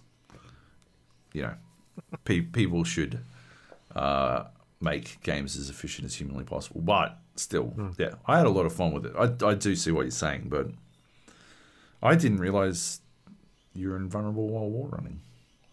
I don't know. I'm pretty sure you are. And if you're not, then nothing could fucking hit me. Because I thought when you wall run, there's like lines that show up, like you're moving really fast, and I thought that just assumed. I'm pretty sure it said like they can't hit you while you're wall running, and I don't think you can do it while you're sliding. Right. But anyway, and because it's so easy to get health back as well, you've got like a little health bar, and there's like a pizza slice. Every time you take damage, you lose a slice, but every time you headshot someone, you get your health back, and so. I didn't even die the entire time. All right. I think the times where I died was to falling off the map or something. Because it's like destructibility and weird things like that, and you can find yourself stuck very strangely. Anyway, that's Severed Steel. Keep an eye out for it. It's a very interesting concept. Next up, we got Brofalls. What's Brofalls? This is something you've been checking out. Brofalls is Brofalls Ultimate Showdown. Can't believe it's still on the fucking store. is a free game that's available right now that is the most transparent fucking copy of another game I've ever seen on Steam. It is Fall Guys. Yeah. Well, this is some fucking mobile phone bullshit. This is, yes, to that This extent is like of a fucking This rip-off. is like when Flappy Bird comes out and it's like every the top 30 games on the Slappy Bird. iStore. Flappy Like Stalk or the some same shit. thing. Like this is Yeah, or like Fruit absolutely- Ninja. And there's like 14 clones where you're slashing fruit and you're like, all right, fair enough. Yeah. Yeah, it is blatant. Absolutely, utterly transparent. However, there is a twist in the mix in that one player gets to be the angry broccoli. And the angry broccoli has the ability to set off traps. So one person is like not in the mix for getting to the end. They are automatically going to the end of the game, the last level. They're like the killer in Dead by Daylight. They're trying to stop everyone else from winning. Because they play in a first-person perspective as well. Oh, okay. So, yeah, they are like the killer in Dead by Daylight. And so, yeah, they're setting off these traps on the side of the fucking the zone, and none of the it's not as difficult to get through as Fall Guys, but it's not a simple thing either. Like, it can be semi-complex to get through these stages. However, with the broccoli setting off these traps, it's even harder, I think. And you're sent all the way back to the start when you die. There's no checkpoints along the levels, but the levels, I think, are a little bit shorter than a Fall Guys level. And so you wind up in these situations where, like, yeah, you just sort of power through and then you die on the last fucking obstacle and you have to do the entire thing again, which is a bit challenging. The other thing is, once you finish the course, you can then go through to the same platform where the broccoli is setting off the traps, and you can beat the shit out of the broccoli to stop him from setting off traps so more people get through. But, like, there's sort of, like... It sort of doesn't make a lot of sense to do that, because it's kind of in your best interest to not see anyone else get through, right? Like, if the broccoli wants to... Most of the reason you do it is because fuck that broccoli for setting off traps on you. But, like, if only 2 people make it through to the next round, it doesn't go to, like... If loads of people... If, like... 24 people make it through the next round, it will take you to another obstacle course.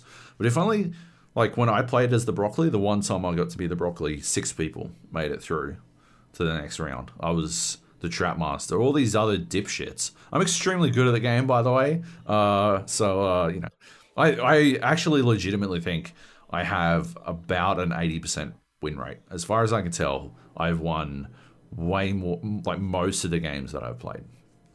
Yeah. But, so, when I played as the broccoli, only 6 people made it through the end. Instead of taking us to another obstacle course, it just took us straight to the end game. Like, that was it. Game over.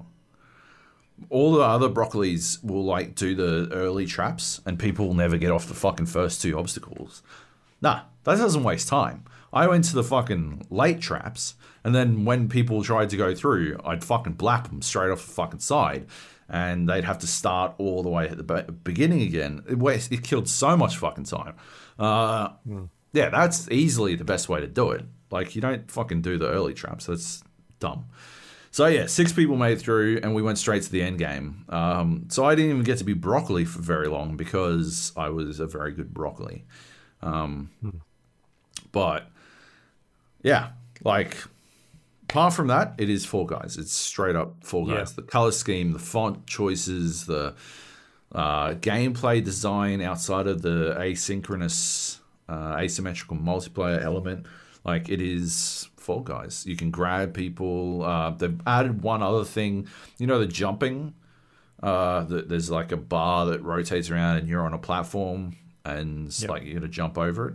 They've added one tweak to that I agree with, which is you get a hammer and you can beat the shit out of other people on the fucking platform so that they can't jump over the fucking bar. But at the same time, when you see the person, I don't go and beat anyone. I just jump over the fucking bar because all I need to do is jump. When I see someone coming across, I just jump to the next platform. I jump away from them because who needs? It's too random. There's too much RNG in whether or not you'll get the hit off or not. Yeah, like straight up, flat out copycat shit. There's absolutely no question.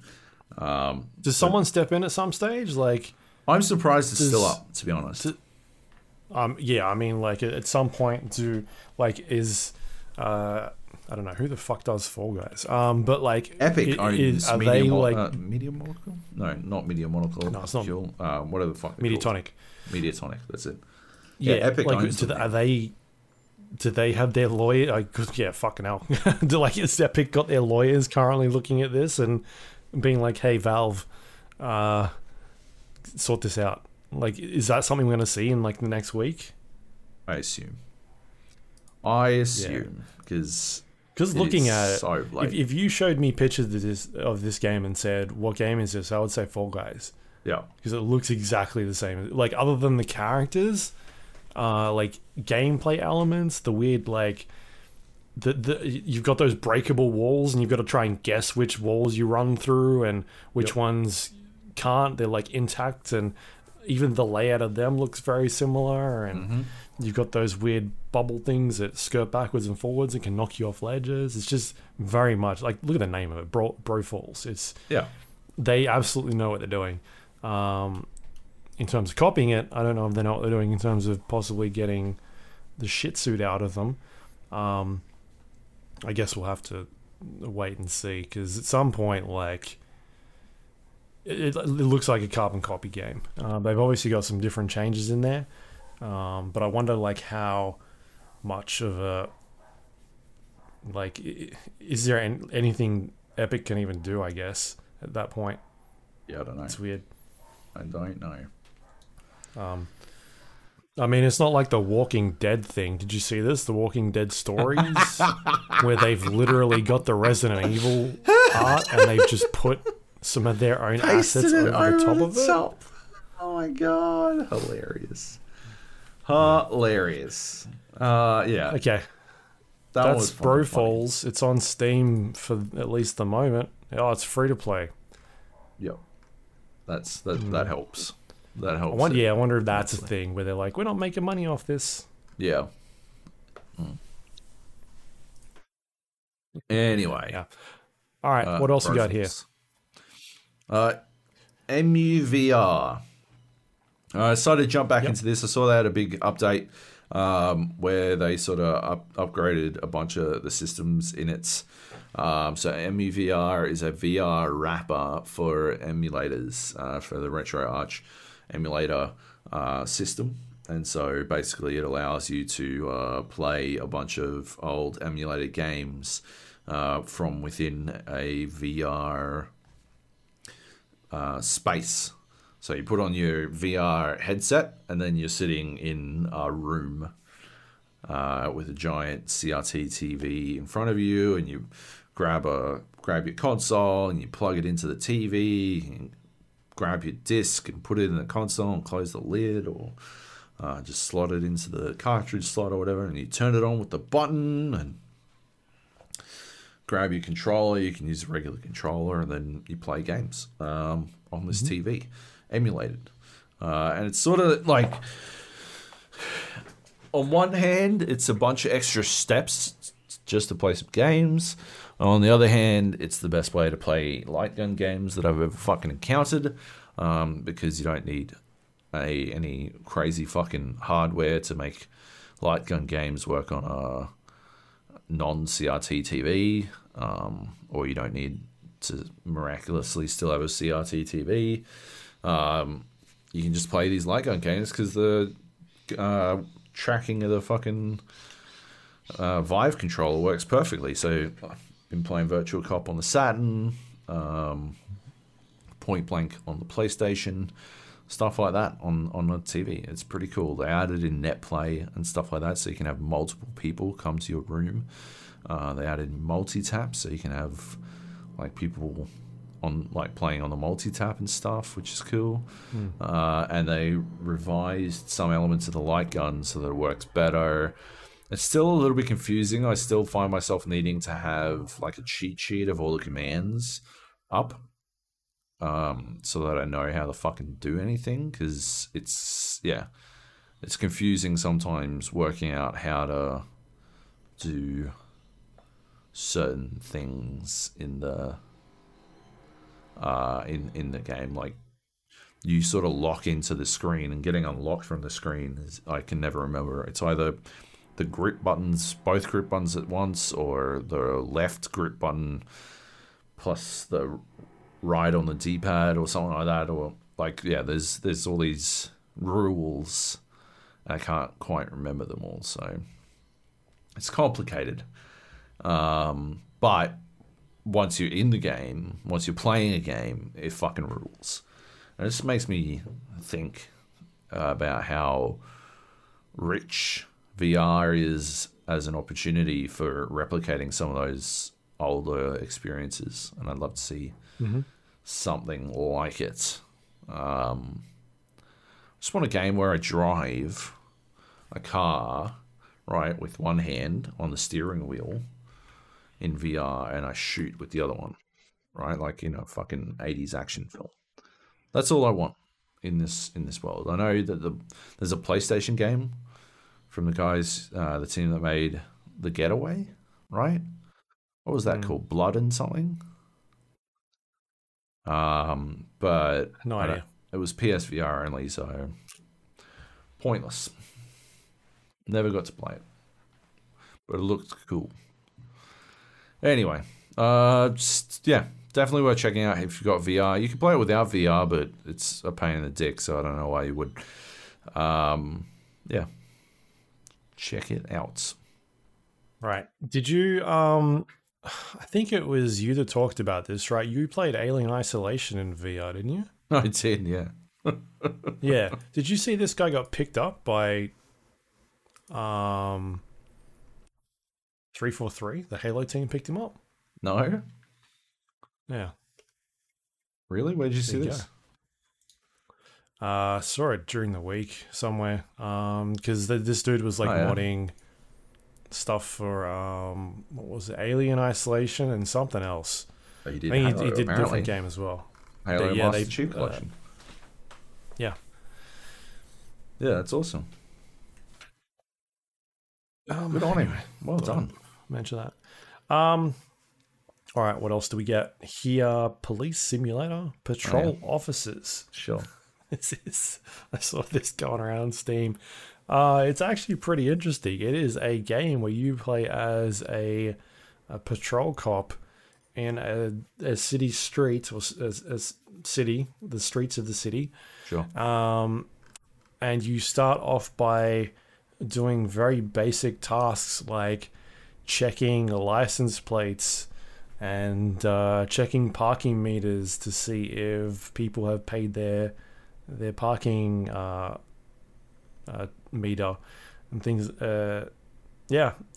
Very like basic like cop duties. I guess not even some of that stuff. And as you progress and do that sort of stuff, you start unlocking more and more activities you go and do.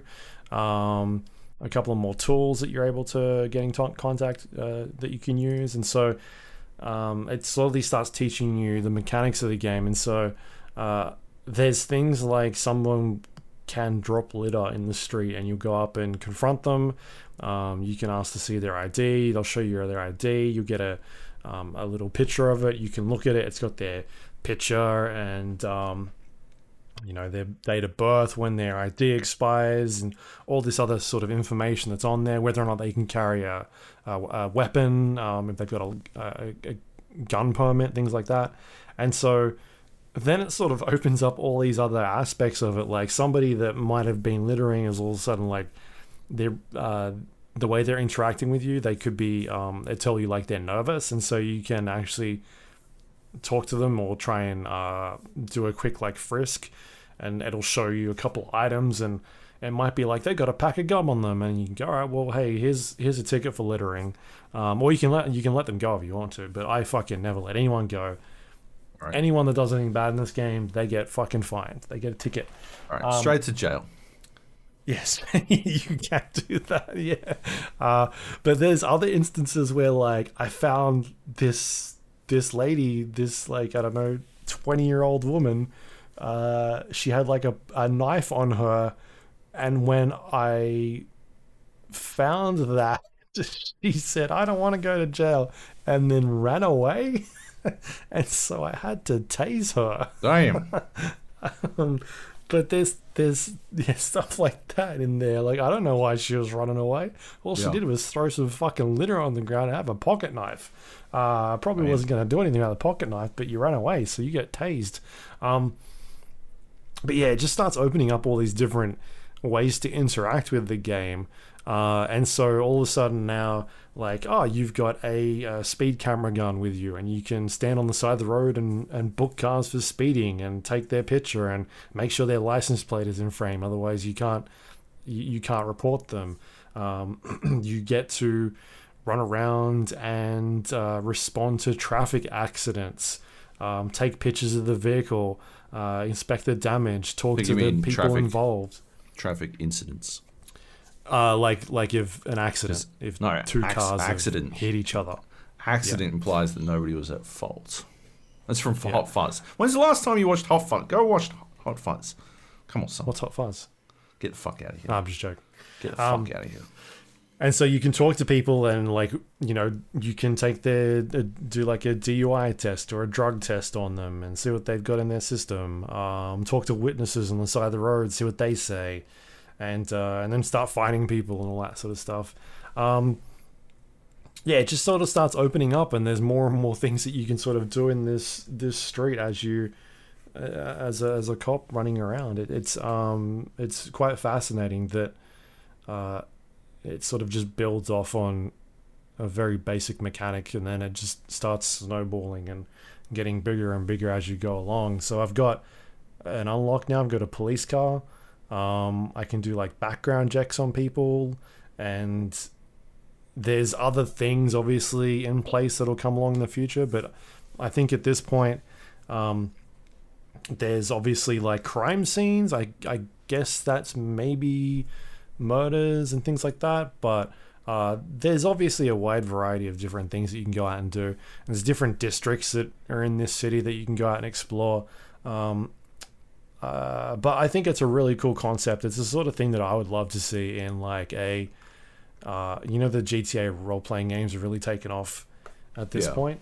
Like if that sort of mechanic was in a game, like if you gave all these really interesting tools to a Rockstar, like even if you said to them, hey, we're making LA Noire 2, and here's all these other cop things that you can go out and do. Like, to me, that'd be so fascinating, being able to pull over cars for speeding and do background checks on people and all this weird stuff. But I think it's a really cool sort of jumping off point for this game. Where it sort of evolves and where it goes to down the track, hopefully turns out to be a lot of fun. But I think at this point people should hold off on it because it is very much early access. But I think they got some really neat ideas in there because it just everything they're doing works really well. Being able to like quickly check all these cars for expired license plates, or like if somebody has parked too far away from the curb, you can book them for that. Or if they've like mounted the curb a little bit, you can do that sort of stuff. If they've parked too close to the end, to a crosswalk or to an intersection, next to a fire hydrant, there's just tons and tons of things in there that you can book people or not book them for. But it's just super fascinating. But I would wait at this point because it's like I said, super early. It only come out like I think it was last week. It's only been about a week now, but It's a really cool jumping off point that I think people should obviously keep an eye out for because it's got some cool systems in there. And how deep it goes, I think, will be, what make or more breaks this game. how much they've got to sort of put out. You can keep an eye on it, like their roadmap on their Steam page. So it's called Police Simulator Patrol Officers, if you want to see what they're doing over there. But they've got a whole roadmap you can go look at if you're if that interests you, and see when things are sort of coming out, because there's a bunch of stuff on there that seems really cool. So there you go. Right. Fair enough. Yep. Those simulator games, I think I was talking about this last week. There's like a billion of them. They're so weird to me. They're so odd, right? Like they just crunch them out. And finding a good one is such a shit show. Yeah. Yeah. Yeah. I mean, but if you're the type of person that wants to book people for jaywalking, this is for you. You can go do that. All right. Anyway, what else we got here? I lost my list. We've got DBD, Dead by Daylight. I've been playing a bunch of this. Just a couple of games here and there. Still playing as Pyramid Head. Still haven't been able to play on the new fucking map. Yeah, just, I don't know. Having fun. Doing my usual thing of trying to freak out survivors as much as humanly possible. I've eked my way up to rank 12 through this system, even though I'm only getting 1 pip per game because I deliberately let people go.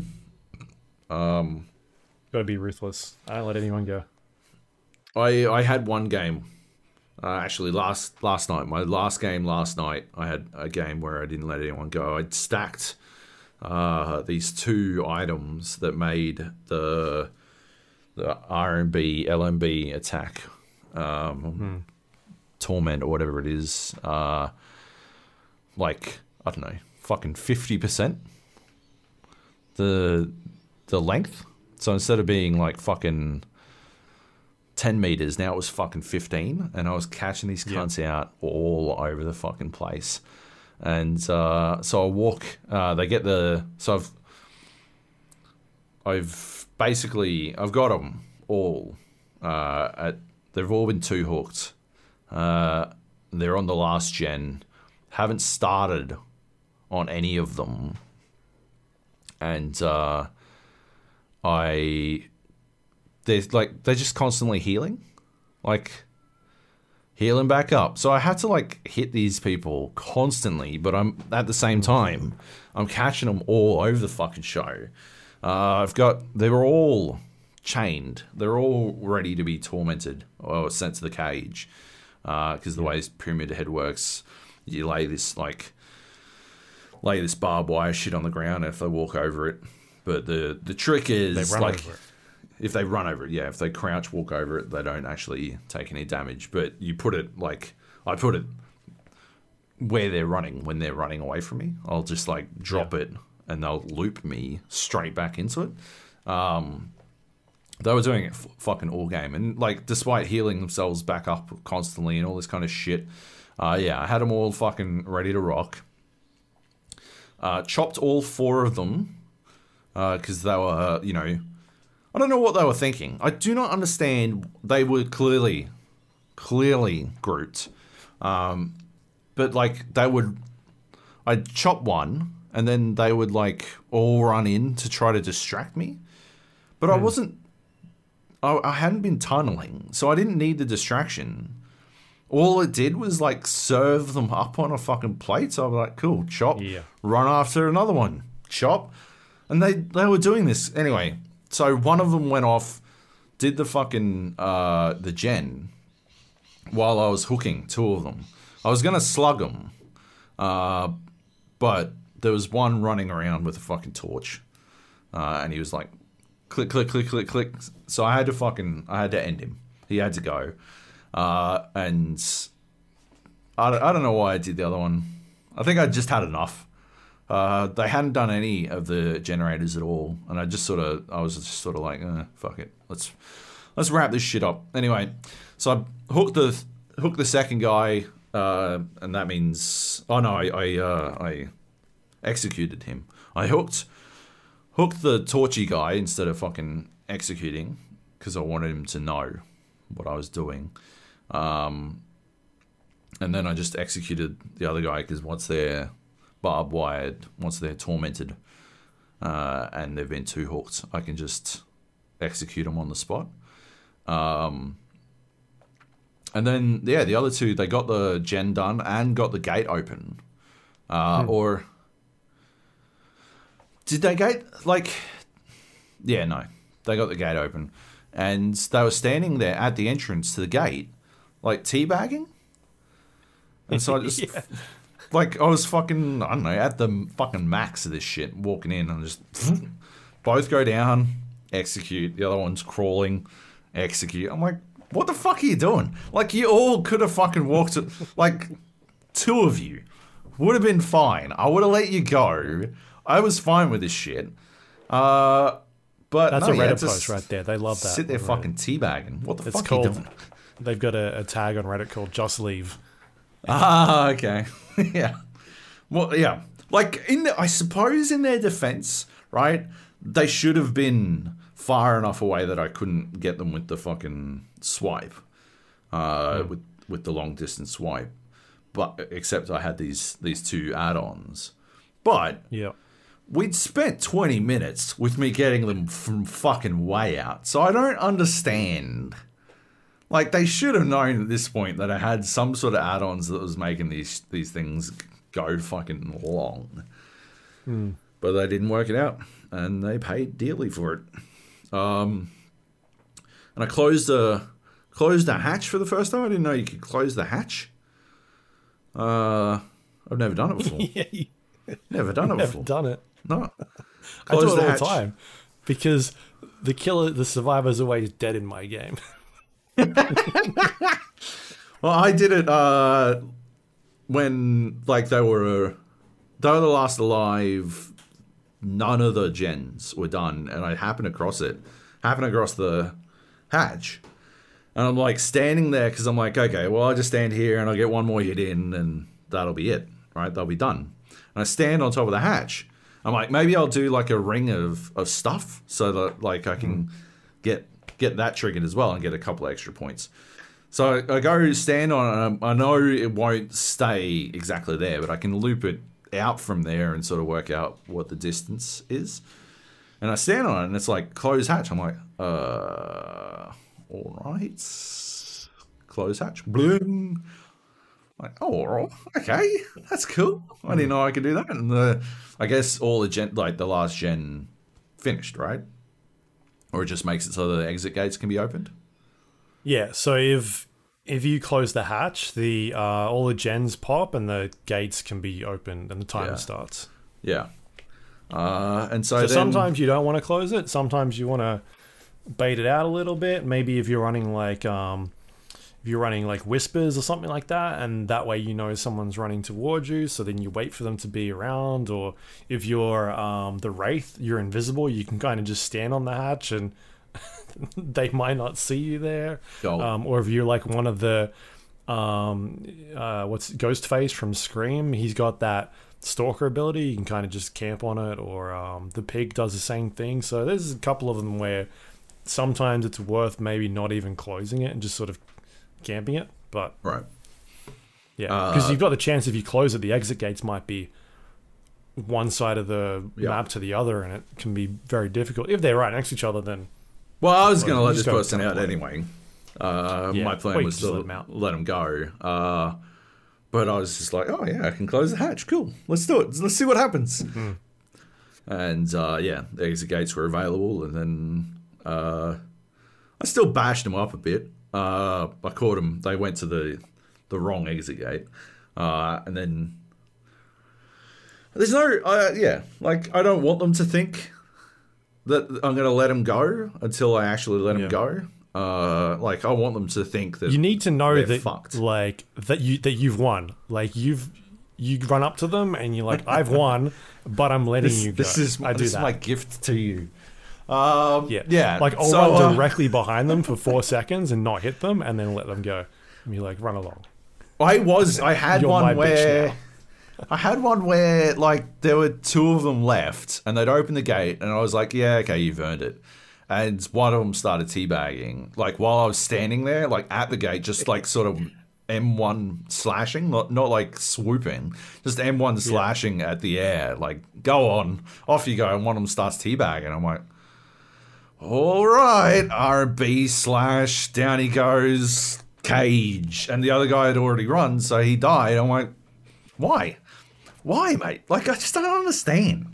It's so easy. Walk forward. What are you getting at? Like, is there something they're getting out of this? Like, not the teabagging, but like points, yeah. Out of what? Being in the presence of the killer or something? Yeah. Right. I mean, the issue is if they get caught, then they're losing 5,000 points. Yeah. But if they're waiting at the exit gate, yeah. There's the possibility that you run up and you hit them. They might get protection points if someone's near them. Like taking a protection hit, they'll get being in your presence. If there's the other thing is it's wasting time as well. So if you've got other people in the map and they're trying to get out at a different exit gate, rather than them leaving and giving you more time to go look for them, you're wasting an extra 5 seconds trying to get rid of these people. So that there are benefits to, sometimes they're not being dicks, they're just literally wasting your time so other people can get out. Yeah. But sometimes they're being dicks so there's 4 people left. Well, no, there was like only 2 of them left, and they were both at the same gate. Yeah. And he just started giving me the bags. I'm like, cool, mate. Yeah. Right. You know what I do sometimes? I'll go look for breakable walls. I'll start breaking walls because you get points for that. Yeah, I've been doing and then that. once I've done all of the walls, then I'll go find them because you get points going near them for finding them and things like that. Yeah, you get the chase points or whatever. Right? Yeah.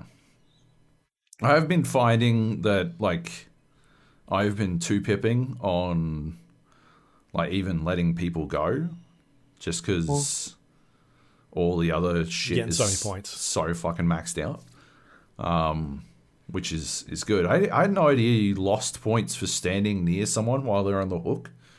I only saw that the other day. I lost like 2 points for standing near someone while they're on the hook. I'm like, I must have like breezed past them on the way to something else or something and copped 2 points. Yeah. I don't even know what the fucking radius would be on that shit, but that's for your iridescent medals. Yeah, right. For the little medals you get at the end of the game. You get marked on like hitting someone and they've healed, like that's bad.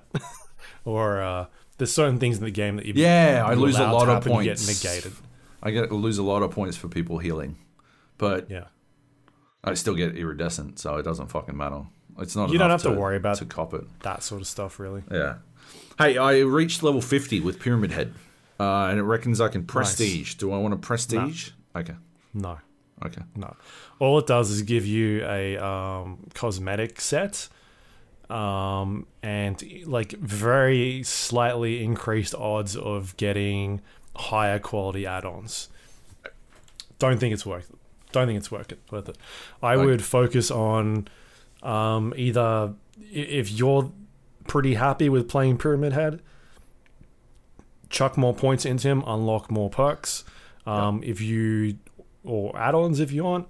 Alternatively, I was saying last week, I don't really do builds or anything, but I've got like a bunch of perks that I like to use that I think work well together. So, and they're all at the purple stage, so I probably won't do anything to unlock more for him. I might just unlock shit for like Jason or whatever. For the Shape Brother, sorry. Yeah. Michael Myers, not Jason. That's that other game. I'll just unlock more for him. I'm at like level 37 with him or whatever, so I might just wrap that one up. Yeah, so I'm at 50 at all of them, but once you get to, I think it's 40, might be 40. It unlocks the teachable perks, which allows you to use those perks on other. And so you kind of, once you do that enables it in the other trees, and then you can be like, all right, well, who do I like playing? I'm going to play Freddy Krueger and unlock all of the perks on that guy, and then you can start tinkering around with things. So that's kind of the stage I'm at. I'm at, everybody is unlocked for me, but I'm slowly unlocking all of the perks on all of the killers, because I'm currently going through all the survivors as well, but rather than I think 40 is the max in survivor to get all the teachable perks, but then I've got one survivor where I'm unlocking all the perks that I've got from, like, there's no point me unlocking every single perk on every single survivor. It's just like, you may as well just use one survivor and get all the perks that are available and just keep unlocking them for that one survivor, because at the end of the day it's just a look, cosmetic look. So that's what I'm doing at the moment. I've pretty much got all of them on one survivor, except for the survivors that I don't have unlocked, which is what I'm doing at the moment, because I bought the season pass, the Rift pass, last week, because I maxed that out, and that gave me like 1,100 fucking, I don't know what they called, cells, and then you can use those cells to unlock other characters, which is what I've been doing. So I sort of like free characters with a bunch of cosmetics, but yeah, right. Yeah. Anyway, you been doing anything else in there?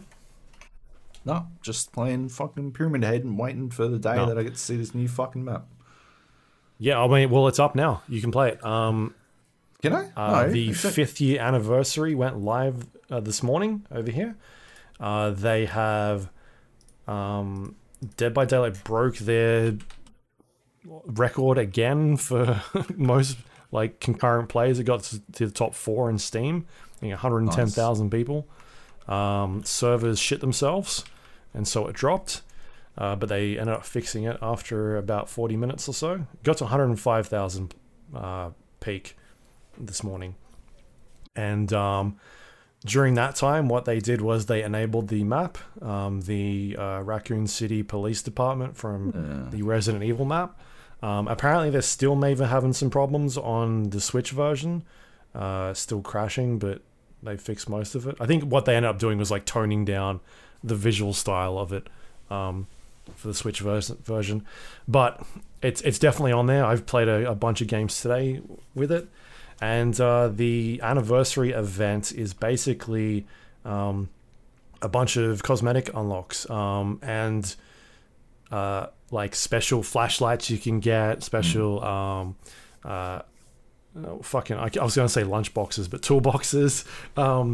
You can get as the killer, and survivor, these birthday cake offerings, which gives you 110% bonus blood points for every blood point category, and they stack, which is awesome, because that means that if you get into a game and 5 people have dropped these stacks, you are getting a shitload of blood points. I played one game today and got 200 and I think it was 220,000 blood points in one game, because I got I think I nearly maxed out my I got 31,000, but it adds up at the end of it. So if you get 30,000 blood points, you're getting 200 and something thousand. Everybody brings those stacks in. So now is the perfect time to play this game if you want to level up your characters, because that is a lot. Yeah. That's a ton. So I've been smashing through a bunch of them this morning, and it's been it's been a lot of fun. There is some other stuff they've got in there. There's this crown you can get in the game that spawns in the map, and if you pick it up and you finish the map as a survivor, you get the cosmetic item. It's like a crown thing. I think as a killer, if you just pick it up, you get it. Right. But I don't know if it's working for every killer. I think it might be just the behavior interactive killers and not the licensed characters, because that would obviously be an issue. Right.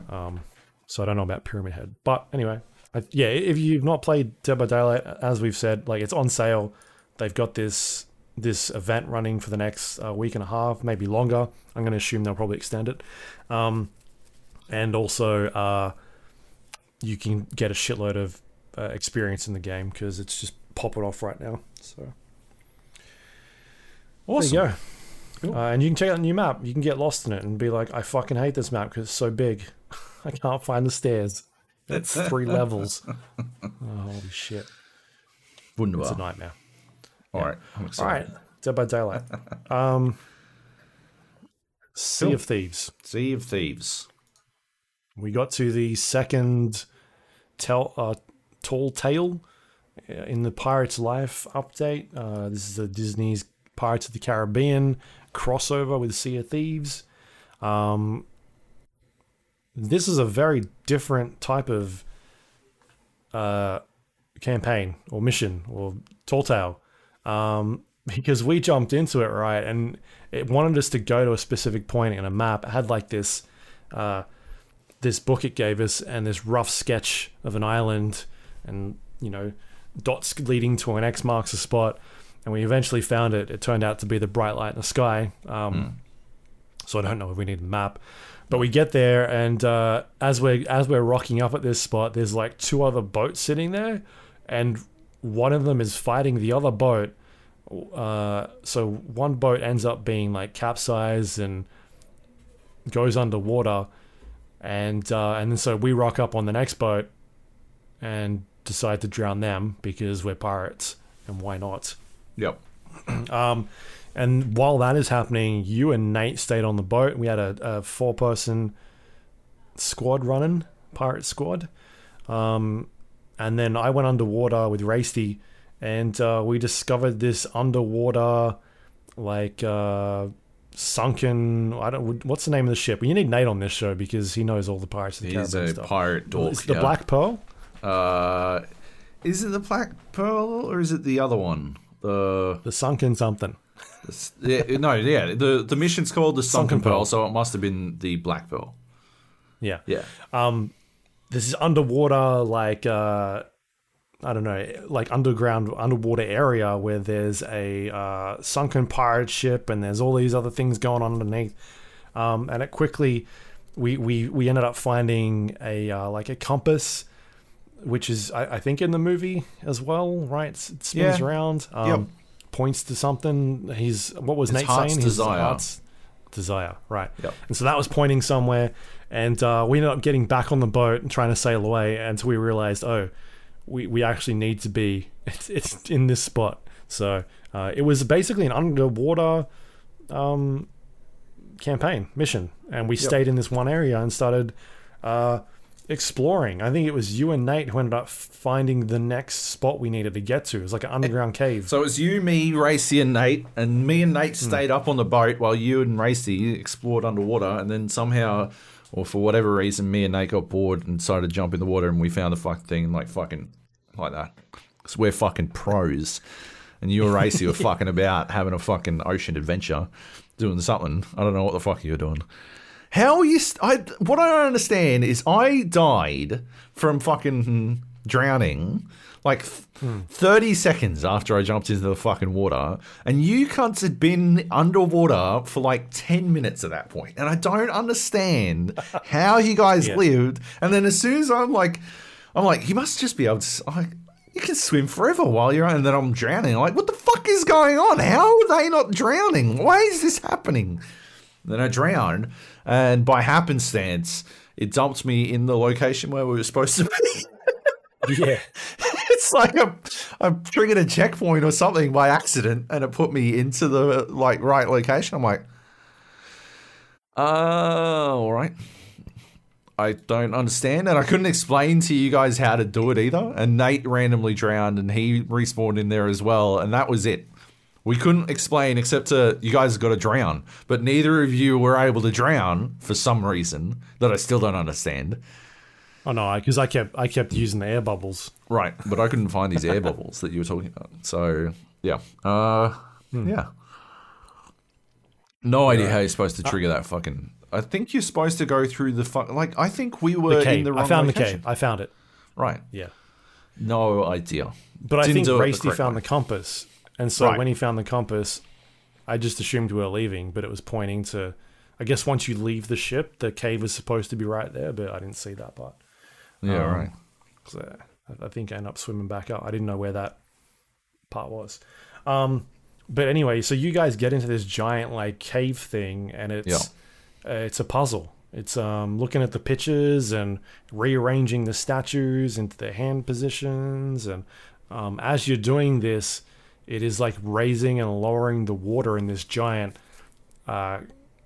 cave and allowing you to do more and more puzzles. And so what's happening at that point? Like, what happened was, like, specifically, Nate and I were doing 2 different puzzles at the same time. That was the problem. That was the main problem. And so we were both, like, trying shit out. And I think what happened is we both hit the button to solve the puzzle at the same time. And it worked, I think. I don't know. The water drained out of the fucking room. And he thought what he'd done was correct. And I thought what I'd done was correct. And so for the next, I don't know, fucking 20 minutes, we were both, like, changing each other's shit. Like, I'd set a statue in what I thought was the correct, like, orientation. And then he'd go and set another one. And then I'd see he'd set his statue incorrectly. And he'd see I'd set mine incorrectly. And we'd, like, hit it. And, like, this fucking comedy of errors was going down while we were fucking about with this shit. And then, it wasn't for fucking ages that I worked out that I had it wrong. And Nate had done it correctly, but he, just happened to do it correctly at the same time that I'd triggered it incorrectly, and it had fucked with us for so long, which I actually really appreciate. I love that kind of shit. And then after all that, you and Racy showed up. The fucking blisters over here show up after all the work is done. And, I think you, like, instantly undid all our work, I think it was. Was that was the one I where didn't touch anything. You drained all the water out? Yeah, I remember now. Yeah, you were being extremely helpful and doing literally nothing. Yeah. But yeah, we did not have the synergy that we usually have out of that shit. We had no idea what one another were doing, but basically we triggered something so that the Kraken came swimming about over to the Pearl. Like, after we worked out all these statues in the comedy errors that was our constant fuck ups, but eventually we made it. And the big Kraken comes swimming out. That was pretty epic. That was pretty cool. I like that. Siren she's Queen like talking is to you, yelling at us. Yeah, and then we had to swim over, and, like, none of this shit is very well. It's not well signposted. Telegraphed. It's not telegraphed or anything. Like, you've got no fucking idea of what you're doing. You get these vague ideas, and you're sort of just looking at this compass. You're like, I think the compass is pointing over to these chains. Maybe the chains is something. Turns out we just had to fight wave after wave after wave of Siren. And that was just tedious, in my opinion. I just thought those fights were super boring. Because if you get these tridents, and if you charge them up to level 3, they one-shot every single one of these fucking Sirens. So there weren't any challenge. Yeah, as soon as they stop moving, you just fucking clap them. And it just didn't feel like a very fucking good, like, scenario, right? Like, it just didn't feel like it was really very well made. Because you're fighting these Sirens, you're trying to manage your air. Yeah, like, you're trying not to looking drown. for these air pockets, try not to drown, and then also trying to figure out, am I supposed to be doing something else while this is happening? Yeah, are we supposed to be doing something with these chains or something? You can't heal while you're holding the trident, so you got to drop the trident. The tridents would disappear if you dropped them, and you had to go back to where they spawned originally. I think people were stealing them. I don't think... Were you stealing them? I dropped one and someone stole mine. Nah, they disappeared, man. Unless you were the one specifically... I saw someone come over and pick it up. They had another trident. Unless you were stealing them, they were disappearing. So you'd have to put them down, and you have to go find a new trident or shoot them, which was even more tedious. Manage your ammo, all that kind of stuff. Yeah, it was just boring, man. Like, it was just a dull fight. And then once we finished that, we got, like, the Siren's Heart was the last bit. Yep. And we used that to go trigger a statue. Yeah, but that was also super easy. And then, off we go. We open up this door to a citadel, like this, I don't know, where the Sirens live. That I thought had a significant amount of open air, considering the sirens appeared to be underwater creatures, but whatever. And things got worse somehow from there. Like, I was already pretty, like, the statues, that was cool. I like that. This fight was boring, but I still like, swimming about in this underwater, like, seascape. The Citadel seems cool. But then we were trying to open up these doors, and you've got to, like, hold down W or S for, like, 3+ seconds before the door will start to move. So the like, pulley systems weren't triggering correctly or something like that. So that was all fucky and lame. And then, yeah, the puzzles themselves weren't working very well because, like, they were largely based around pulley systems. So, yeah, we were having to work out what the fuck we were supposed to do based on that. And then we had to, like, there was another one of these statue puzzles that we had to work out, but we couldn't find the fucking trigger point. And we could hear all this extra noise. Like, we thought there was another team coming in behind us and they were going to fight us. And yeah, so we were under pressure then. We had this time pressure that never fucking triggered. And then we got, like, through it, and it turned out that the gate wouldn't open. Mm-hmm. Right? Like, the gate to go to the second last... The next area. Raisty reckons it was 10 minutes from the end of this fucking 2-hour-long fucking quest that we'd been through. Mm-hmm. And it just wouldn't open. And we couldn't work out why. I had to literally I spent, like, 3 minutes searching everything I could to find out what the fuck was going on. And it turns out they just released that, and that quest was bugged. If more than one team attempted to do it at the same time, it was just bugged. Like, they'd never fucking tested it with more than one team attempting to do it.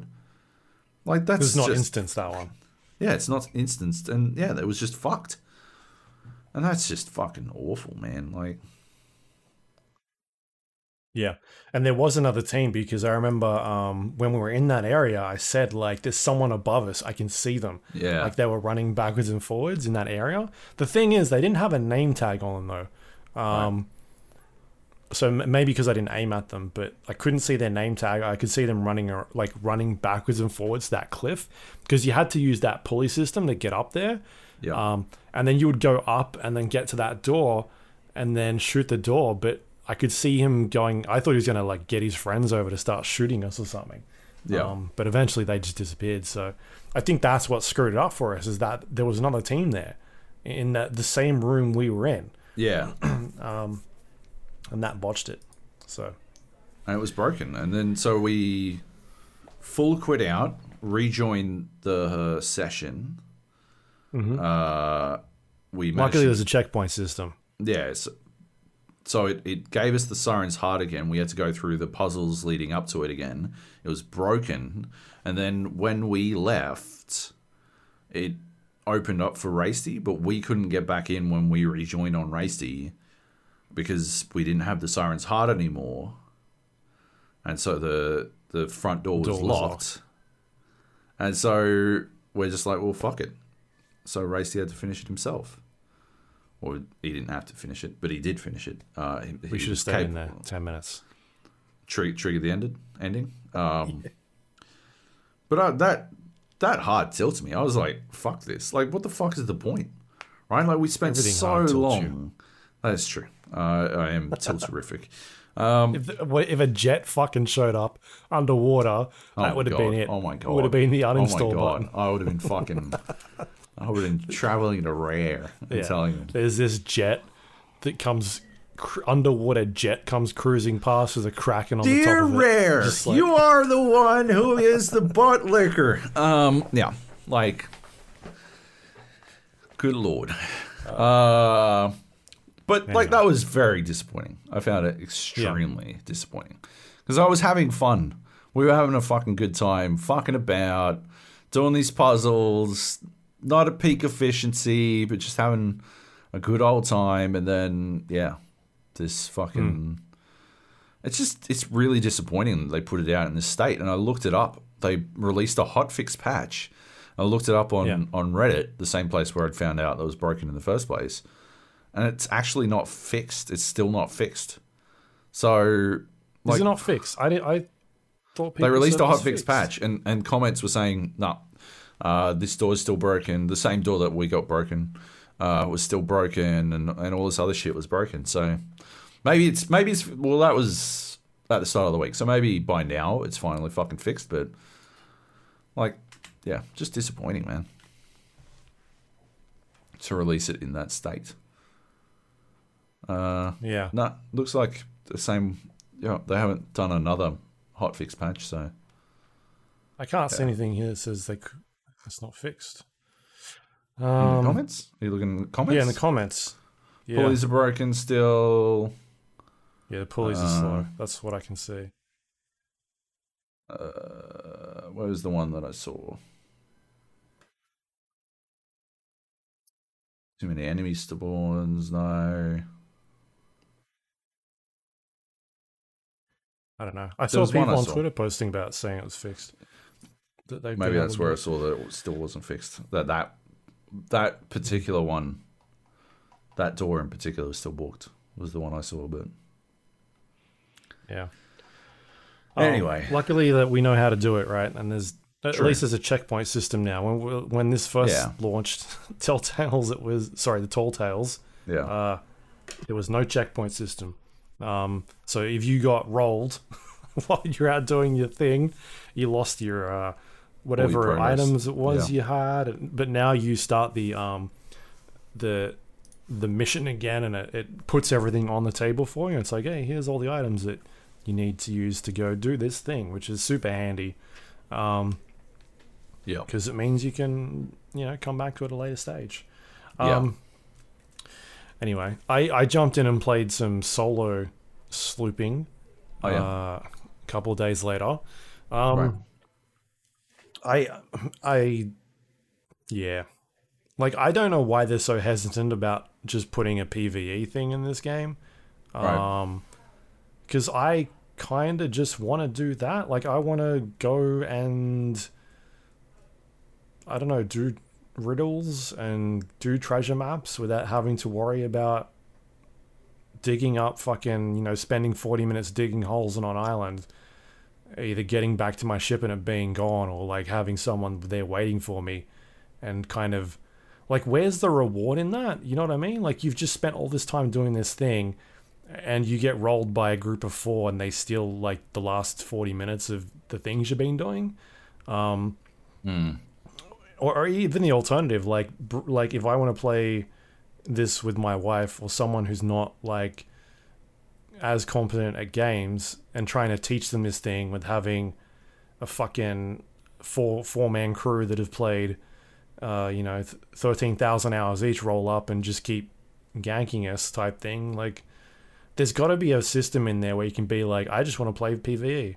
Like, I just want to go do and fuck around with campaign missions or things like that. And other times, like, I want to go solo slooping and try and sneak onto a 4-man crew and that sort of stuff. Like, I think there's got to be a balance in there. It just seems like they are not interested in solo for this game. Like, all the stuff is in there, but it's all geared towards partying with other people. There's no part of this game, I think, that they want to be. It makes me think of the idea of making DayZ single player. It just doesn't work on a fundamental level because that's not what the game is designed around.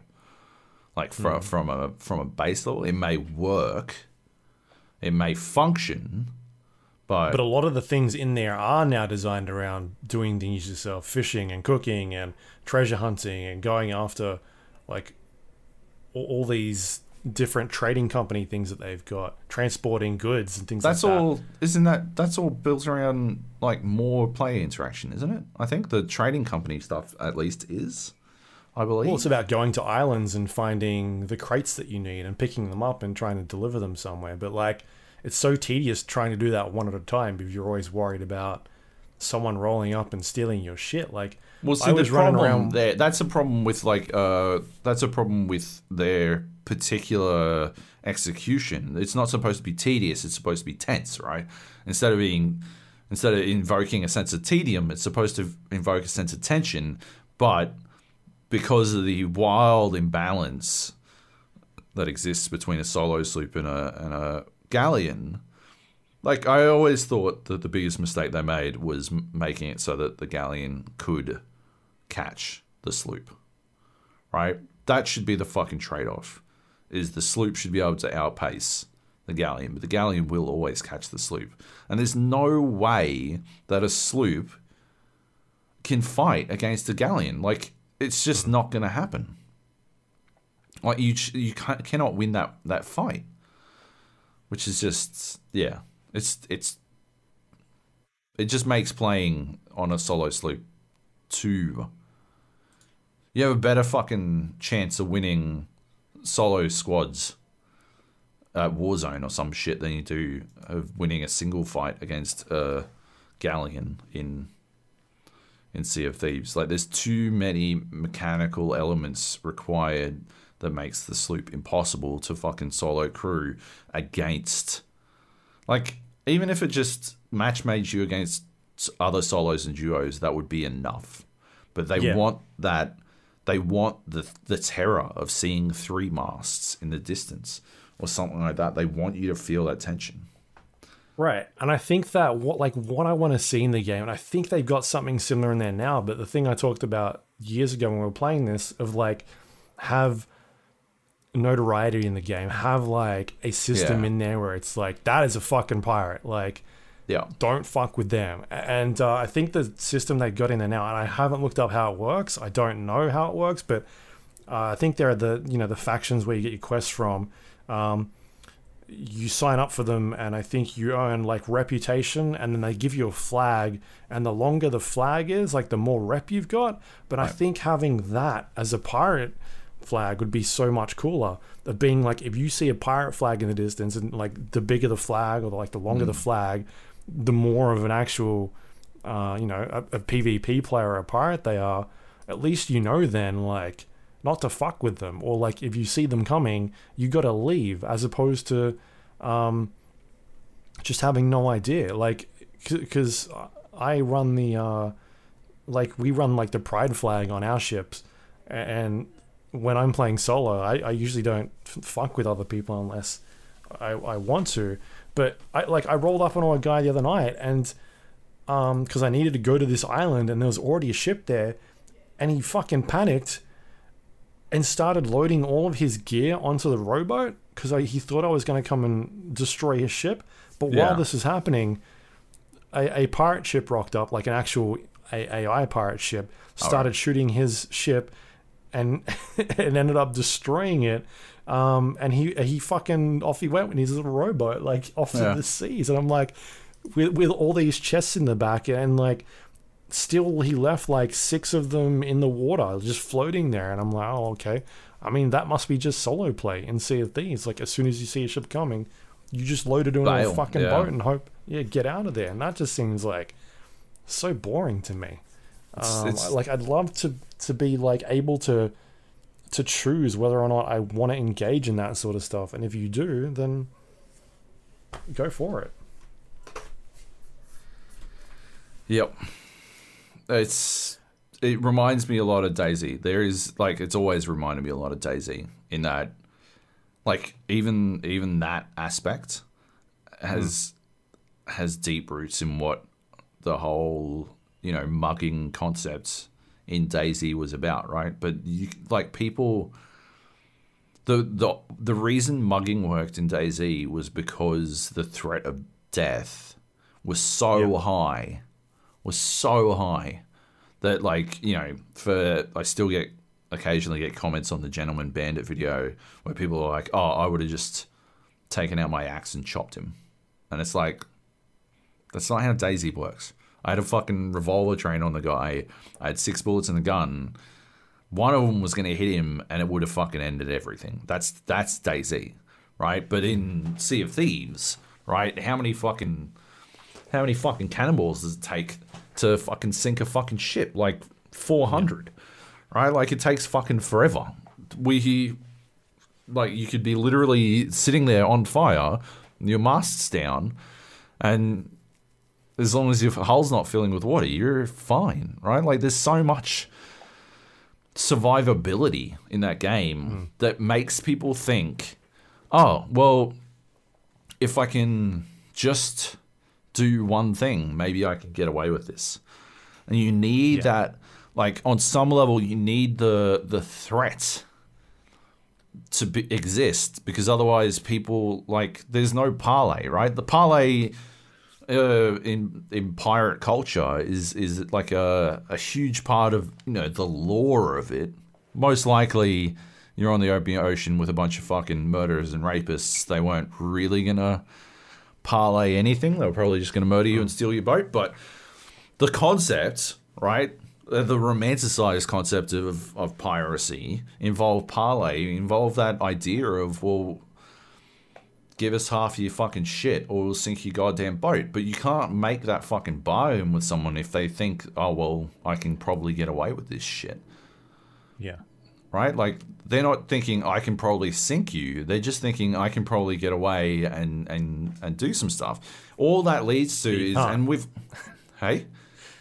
But you can't sometimes. Like, in DayZ, you have the option of, like, it's so easy to get away and have all your things intact. But in Sea of Thieves, even if you do get away, if you want to get all your stuff off the ship and take it to the thing to hand in, it's like, that could take you 10, 15 minutes because there's just so much stuff to do. Yeah. Yeah, there's all these little things that add up to a situation where, like, it's an illusion, right? There's an illusion, Michael, that you can actually get away. But the illusion existing means that players believe they can do it. They don't really. They're thinking about, in the moment, can I get out of this immediate situation where I might have to give up half my shit? Whereas if they thought a little bit further along, right, there's a halfway decent chance that even if they do get away, they can't turn in more than half their shit. So basically half their shit, if a pirate rolls up on you, half your shit is just paying off time, right? Like, it's just saving yourself some hull repair time and the frantic jump overboard while the ship's still sailing, hand in your most expensive thing, mermaid back to your ship, sail back and do it again the whole time this pirate ship is fucking wailing on you. Like, it's, there's a disconnect there, but they have to, like, Sea of Thieves itself needs to solve that. Sea of Thieves needs to provide some way to solve that concept, and I don't think they've got a good answer for it, right? Like, what you need is some sort of fucking, like, I don't know, like, explosive barrel or something, right, that you could set up and shoot at an enemy that would take out their ship in basically one shot. And then you could roll up on someone. But, like, the problem with the red barrel in general is that it can be, as a threat, dismantled with a single pistol shot, right? Like, you shoot the red barrel and it's over. You can't really... And people will die. I'll slash a fucking red barrel. I don't give a fuck. I don't care if it's on my boat or not. I'll slash a red barrel and take out the cunt who's holding it. Like, very happily. It's absolutely no problem to me, right? You need something that you load it into your fucking cannon, and it changes the color of the cannon or something, and you can roll up, park next to a person, and be like, partners. You can see I got fucking nukes on board, right? We can talk this through. The problem would be, like you'd have to have it be like a long-term, like it need like some sort of giant wind-up or something. But like the balancing issues here, it's more of a culture thing, right? It's a culture thing, and that Sea of Thieves is now a game where people do things to fuck with other people at a fundamental level. And I'm like totally a part of this culture, because I've been, I love fucking with other people. I think it's fucking hilarious. But they need, on a core level, they need to fucking change that culture and make it so that people believe, A, that they can parlay their way out of bad situations, and B, that if they don't choose parlay, the odds of them losing everything are monumentally higher than they currently are. And that like, by doing those two things, you create a situation where there is a dialogue, which is what they always wanted. They wanted people to talk to each other. They wanted people to fucking converse. They wanted that social interaction. The social interaction you get in Sea of Thieves at the moment is trolling, and that's it. It's people yelling at each other and dunking on each other and like fucking, lol, you're so shit, oh, lol, lol, lol, lol, over the fucking voice chat or in the text chat, as it were, the other day when there were, three other fucking teams? I don't know. Like, I don't think they were fighting. I think they were trapped in the same fucking dumb tall tale we were. And they were just like, what the fuck is going on here? Like, but yeah, it's like they've created a scenario where the only social interactions that you see in Sea of Thieves are toxic. And they need to wind that back. I think a good way to do it would be to like wind it back to create bigger punishments, or not punishments, just mark people as pirates. Have, like, now that you've got the Pirates of the Caribbean thing in it, when you kill someone, right, have them go a little ghostly, like in Pirates of the Caribbean, where they like slowly turn into skeletons and stuff. Like, do that shit. That'd be fucking cool. And like over the course of, like, as you're more and more piratey, as you're a worse and worse pirate, you slowly lose your... And people would chase that as a cosmetic effect. But at the same time, it would instantly mark you as an evil pirate. And so none of the shit you'd be doing would... Like, you wouldn't be able to get away with any... And other people would chase having no fucking skeletonness. You know? Yeah. You need That's some why I sort think of... there needs to be a rep system. Yeah, exactly. Like It'd be said, tied to a the rep system. 100%. Pirate flags, or because at the moment you can mark yourself, hey, I want to be for PvP. But the problem is the entire game is PvP. Yeah, right? exactly. And being able to mark yourself is just showing off, like, I want to be PvP. And I think that if you had a rep system in there that showed people, maybe don't screw with these people or leave them alone, or this ship is actually a good ship. They're friendly. It's fine. Don't worry about them. Then that starts to change things a little more. But I still think they're losing out by not having a PvE option in the game. They're just hurting people by being like, I don't want to play this game because I would prefer to play it by myself. I think it does them any harm. I don't think that's the change. I don't think that's the change that they need. I think they need to, they need to approach it from a cultural standpoint, not a mechanical PvE flag option, because Sea of Thieves PvE only is just pointless. It's just, I just don't think there's anything to it. Yeah. Like, what would you do? Some people. What if you see another ship? Explore. What if you see another ship? Well, maybe you don't care. No. I mean, like, you're in a PvE server. You're not. Yeah. You can't damage them. You can't shoot them. Whatever. Fuck it. Well, what's the point then? So what? You just go fucking around and do all your own stuff. Jump on their boat and give them a fucking. What if you? You know, there's quests you can go and do, right? I know that we don't do them when we play, but there's quests and riddles and go after. And like red barrels just don't spawn, or you can use them. They just don't blow up other people's ships. They blow up your ship, though. How does that work? Can you steal shit off someone's deck if they leave treasure on their deck? Can you steal stuff of it? Well, maybe it's just an instanced So there's nobody Like, else, your and own it's just stuff. this empty No one else. fucking empty world Yeah. where you sail about And you on a can run boat. around and dig for treasure everywhere. Yay. That does sound fun. I'd play it. Anyway, there you go.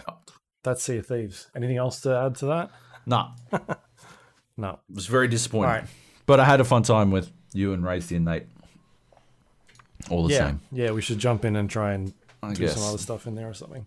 We got some news here. Let's smash through some of this. Kicking off with Sony. They're acquiring some studios. I guess this one might be a bit surprising. Housemarque, the creators of games such as Returnal, most recently, which we really liked. I think that's sort of shows what they're capable of. But they've also worked on other games in the past, like is it Super Stardust, which I was. I think I've played like the PSP games.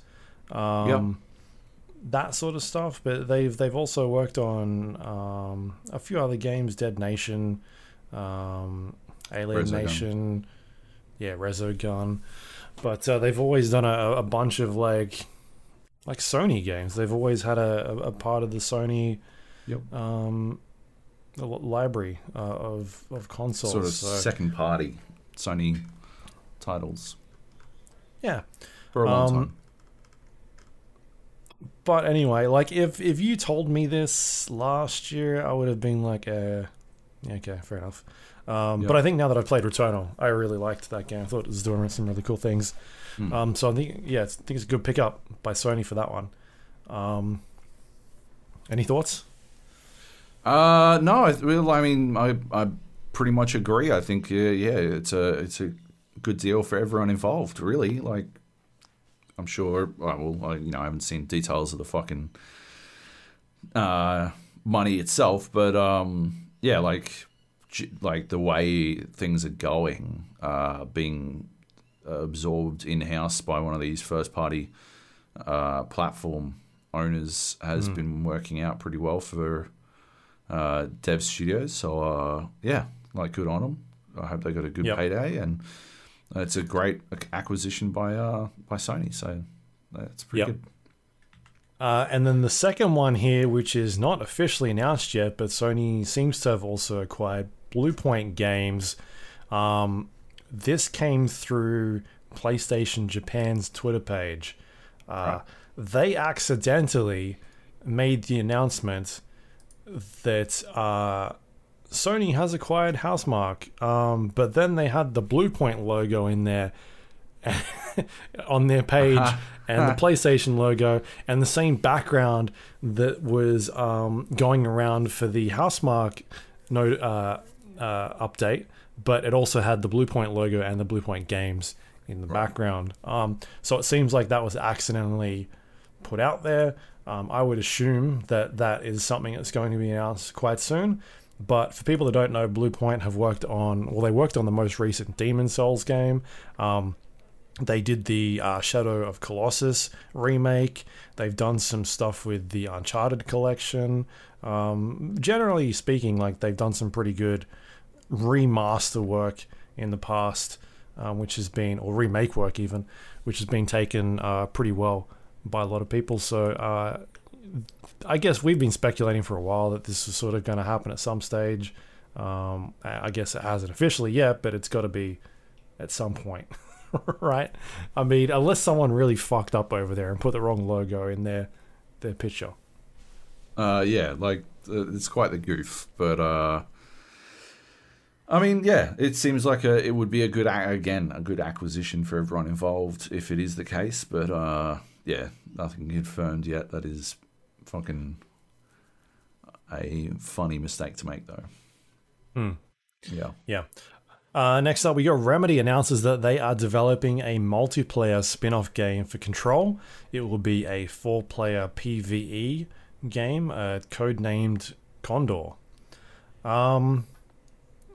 This is an interesting announcement, I guess. I don't know, like we talked about this when E3 sort of wrapped up. A lot of PvE games rolling through these like A lot of this 4-player Left 4 Dead-esque. wave-based 4-player co-op. Yeah.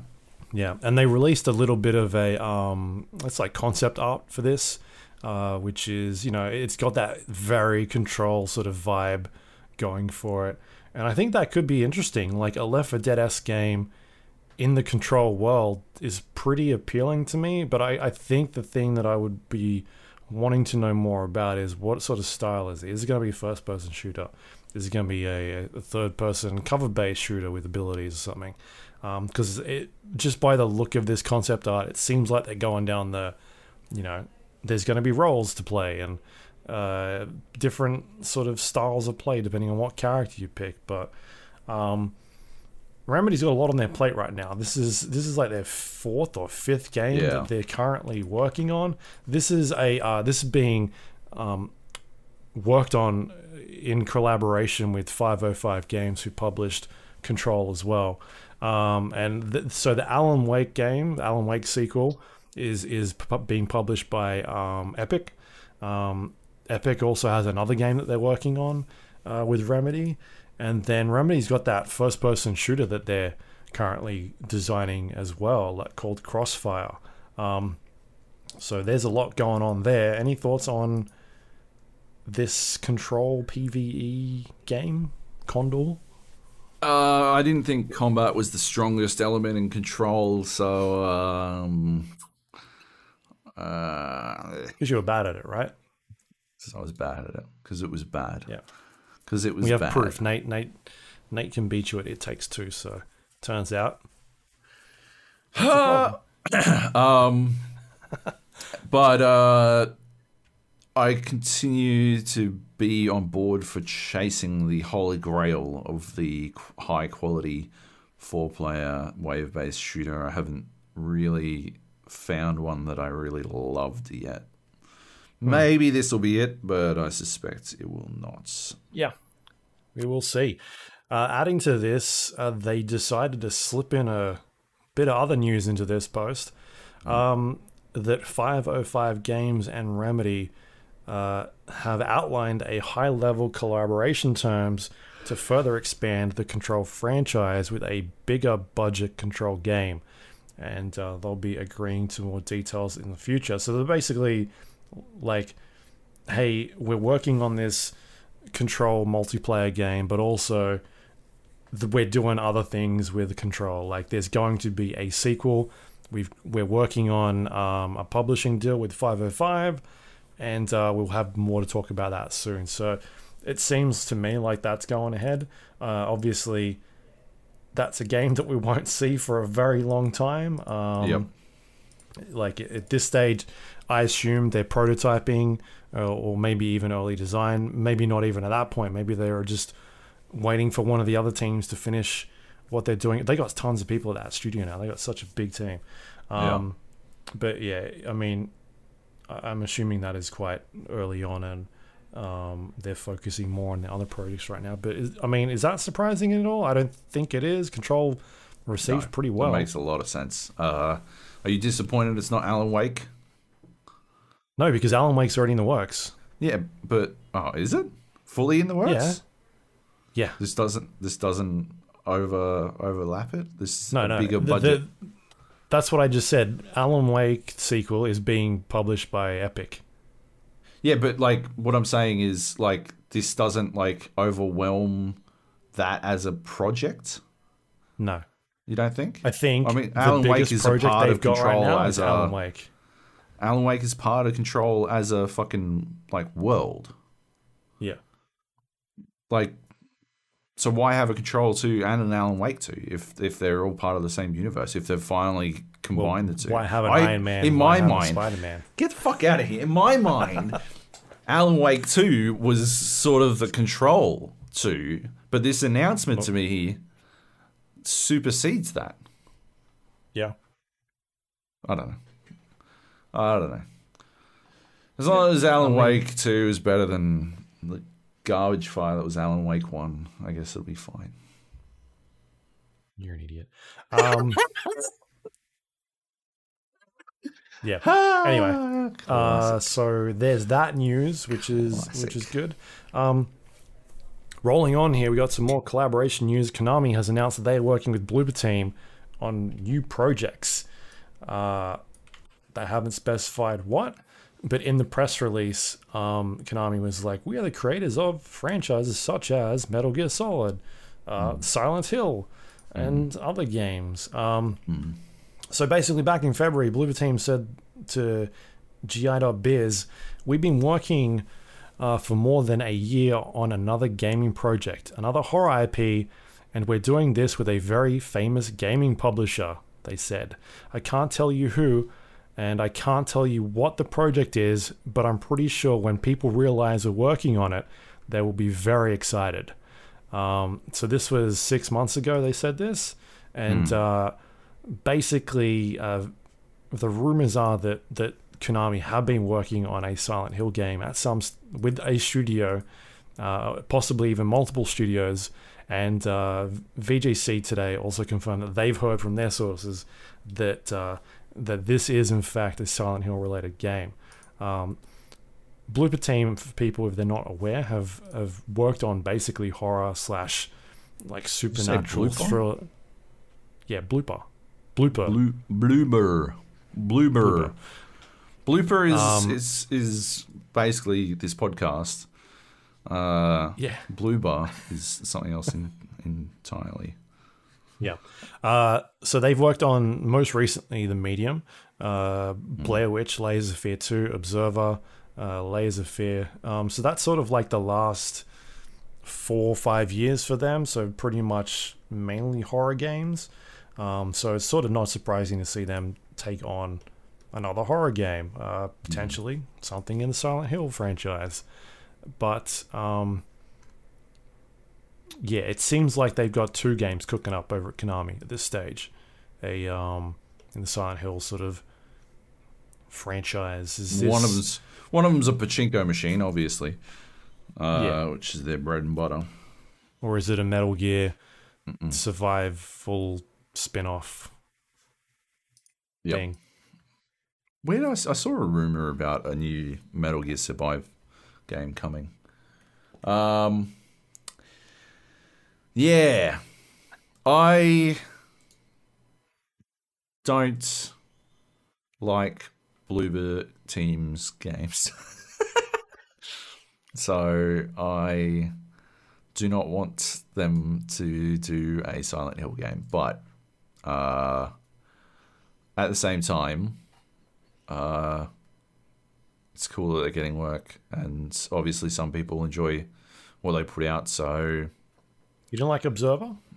I haven't played Observer. I played... It's all right. Layers of Fear 2? I've not played Layers of Fear. Yeah. I didn't play Layers of Fear 1. I played Blair Witch, which I didn't think much of, and I did not like Medium at all. Yeah. Well, I mean, I guess the good news is that hopefully if it's a Konami game, even though Konami said they were getting out of the video game business, maybe they're going to chuck a bunch of money at this thing and there'll be more budget. So... seems optimistic, but maybe. Yeah. Anyway, we'll hear more about that at some stage. Next up, we got Magic Legends, which is a game we've talked about before on this show, is now shutting down October 21st. So it will not be going to full release. It'll be exiting early access and never to be seen again. Anyone who has spent money during the beta will be able to get a refund. A full refund as well. If you've spent money using their in-game gift card system, they'll refund that. They'll give you bonus credits and all sorts of stuff. So it sounds like, this game is just, they've pulled the plug. This had an October release date, and they're like, had a 2021 release date, right? And they're like, nah, let's just can it. Is this surprising? I don't know. Like, obviously, it wasn't going well over there. Yeah, I don't think it was doing very well, so I don't think it's too surprising. And I think that they're going in a pretty clearly different direction. So, I always thought that Legends was in a bit of a weird spot, right? Like, it was an interesting play at something that I don't think really worked for Magic as a franchise. Like,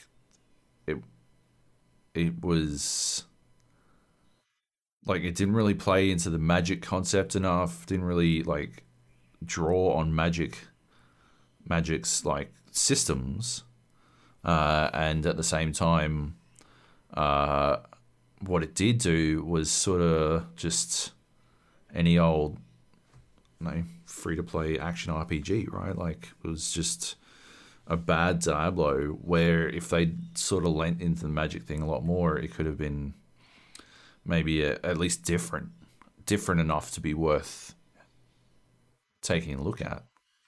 Mm-hmm. It wasn't that. It was never that. So, yeah. Yeah. I remember when I talked about it, the matchmaking system was sort of busted, right? It was such a hard time of trying to find people to go up against that with the same sort of level as you, and I guess that, like, you which get one are a you game talking like about? that, Magic Legends. The Diablo game. No, I'm talking about Magic Legends. The Diablo game. What? The Diablo style action RPG. Oh, is it an action RPG? What was I thinking of? I have no idea. I have no idea. Oh, that's right. You played this. I was thinking of the card game. I thought the card game was dying. Like Planeswalkers or whatever. No, Arena. Yeah. No, they're not killing Arena. All right. No, so this is the... Although the matchmaking in that is dog shit, yeah. Yeah, no, this makes sense. Because I watched a bunch of footage of this game. It looked terrible. Cool. Yes, all right. it was bad. Ignore everything I was about to say. Excellent. I'm glad I interrupted you. I'm like, what the fuck are you talking about? Matchmaking. Yeah, just didn't do anything particularly interesting. Didn't work very well. Was, like, I guess visually sort of okay, but just not much fun to play. I mean, I don't know. Have you checked out the new fucking Diablo blog from today? No, I haven't looked at it yet. Game. That game, man. Holy shit. The art in that game looks stupid. Looks dumb. Your 3090 is not going to run it. Oh. It's not going to run anymore. Oh, dear. Didn't you get a 3090? Didn't you sell the 3080? It was too slow? I've only got a 3080, unfortunately, so I'm fucked. Yeah. Good Lord. All right. Holy fuck. Well, anyway. Yeah. Jeez. Hopefully nobody spent any money. Are you looking at it now? They get it all back, so yeah. Man. That's some good looking shit. Yeah. What the fucking... All right, well, that is the news. That is the news. Well, you got good any stuff. questions? Do we have any questions? Let's have a squiz. I don't think we do. We do not already. That means that's the show. You've been working on anything? That is the show. This week, Luke? Got anything? Something to plug. The weekly plug section, we'll call it. Oh, yeah. Yep. What do you want to plug? I don't have anything.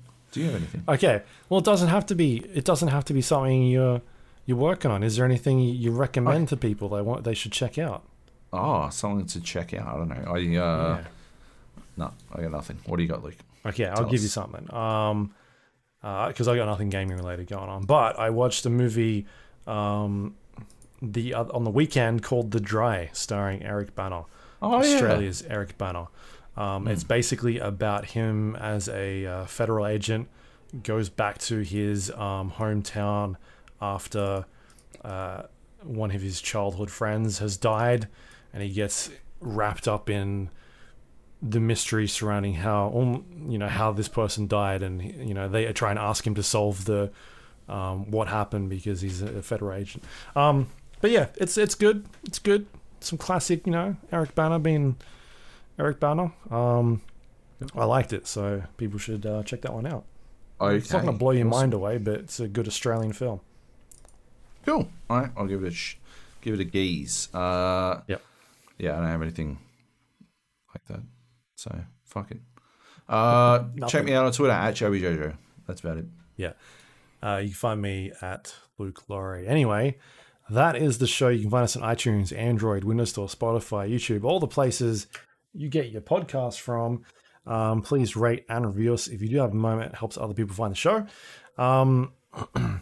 If you would like to contact us, you can do so via our Discord page, thegapodcast.com/Discord. You can jump in there. We have a questions page. You leave questions. You can jump in the general chat. Just talk about all sorts of things that are going on. We got a bunch of voice channels in there. People playing games during the nights. Battlefield 4 is popping off. Sea of Thieves is going. Hell Let Loose. Yeah, all sorts of things happening. We should try and get I want to get a 5-player Dead by Daylight going. Yeah, we've been saying that. I mean, perfect time now, people. I'm telling you, it's on sale. It's they got this special event going. You get lots of experience. You can jump in. Yep. All-time fucking peak users at the moment. All platforms, PC. It's all. I think it's. I'm not going to say it because I don't know. I don't know if it's crossplay. I mean, it's crossplay. I don't know if it's cross progression. I think it does. But yeah.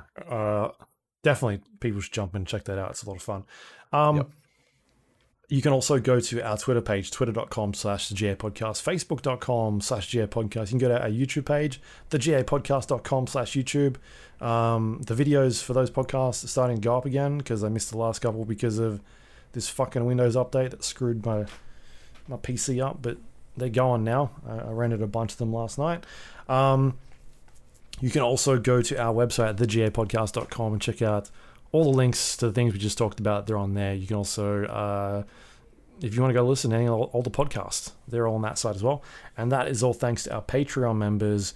If you would like to help support the show, go to patreon.com/GAPodcast, become a recurring member, get the podcast a little bit earlier, and help us pay the bills. So thank you, everyone that does that. We Thanks so much. Appreciate your support. We love it. And I think the best. That is it for this week. I don't know what we're doing next week. I got nothing on the horizon. Do you? No, we don't have any immediate games coming up, but I'm sure we'll work something out. We'll definitely. Looks like we're playing lots of Sea of Thieves. Looks like we're playing lots of Dead by Daylight. Don't say such things. I don't know. No, there'll be games. There will be games. Don't worry about that. There is always. There's always games, although traditionally July is the slowest fucking period. You're not here next week anyway, are you? No, I'm here next week. Next week? I thought you weren't here next week. No. It's the week after, I think. Are you fucking sure? I'm here next week. Yes, I'm sure. I've got it on my fucking calendar. I told you to put it in your calendar. I did put it in my calendar. You gave me the wrong fucking date. Motherfucker. Yeah. Anyway, July is generally pretty slow, but the good news is that there's a Steam sale on right now. People should jump into our Discord, recommend some games, because I've been looking and I don't know what to play. I've got a lot of them. The Steam sale is going to fucking end, isn't it? Will it? When? Oh, next week. Never mind. Don't worry about me. I thought you're not very good with dates, are you? Shut the fuck up, mate. I thought it was like a end of financial year sale type deal. I didn't realize it bridged the gap. Yeah. Anyway, it's the name of this podcast. Anyway, thanks everyone for listening. We'll see you next week. Love you. Bye.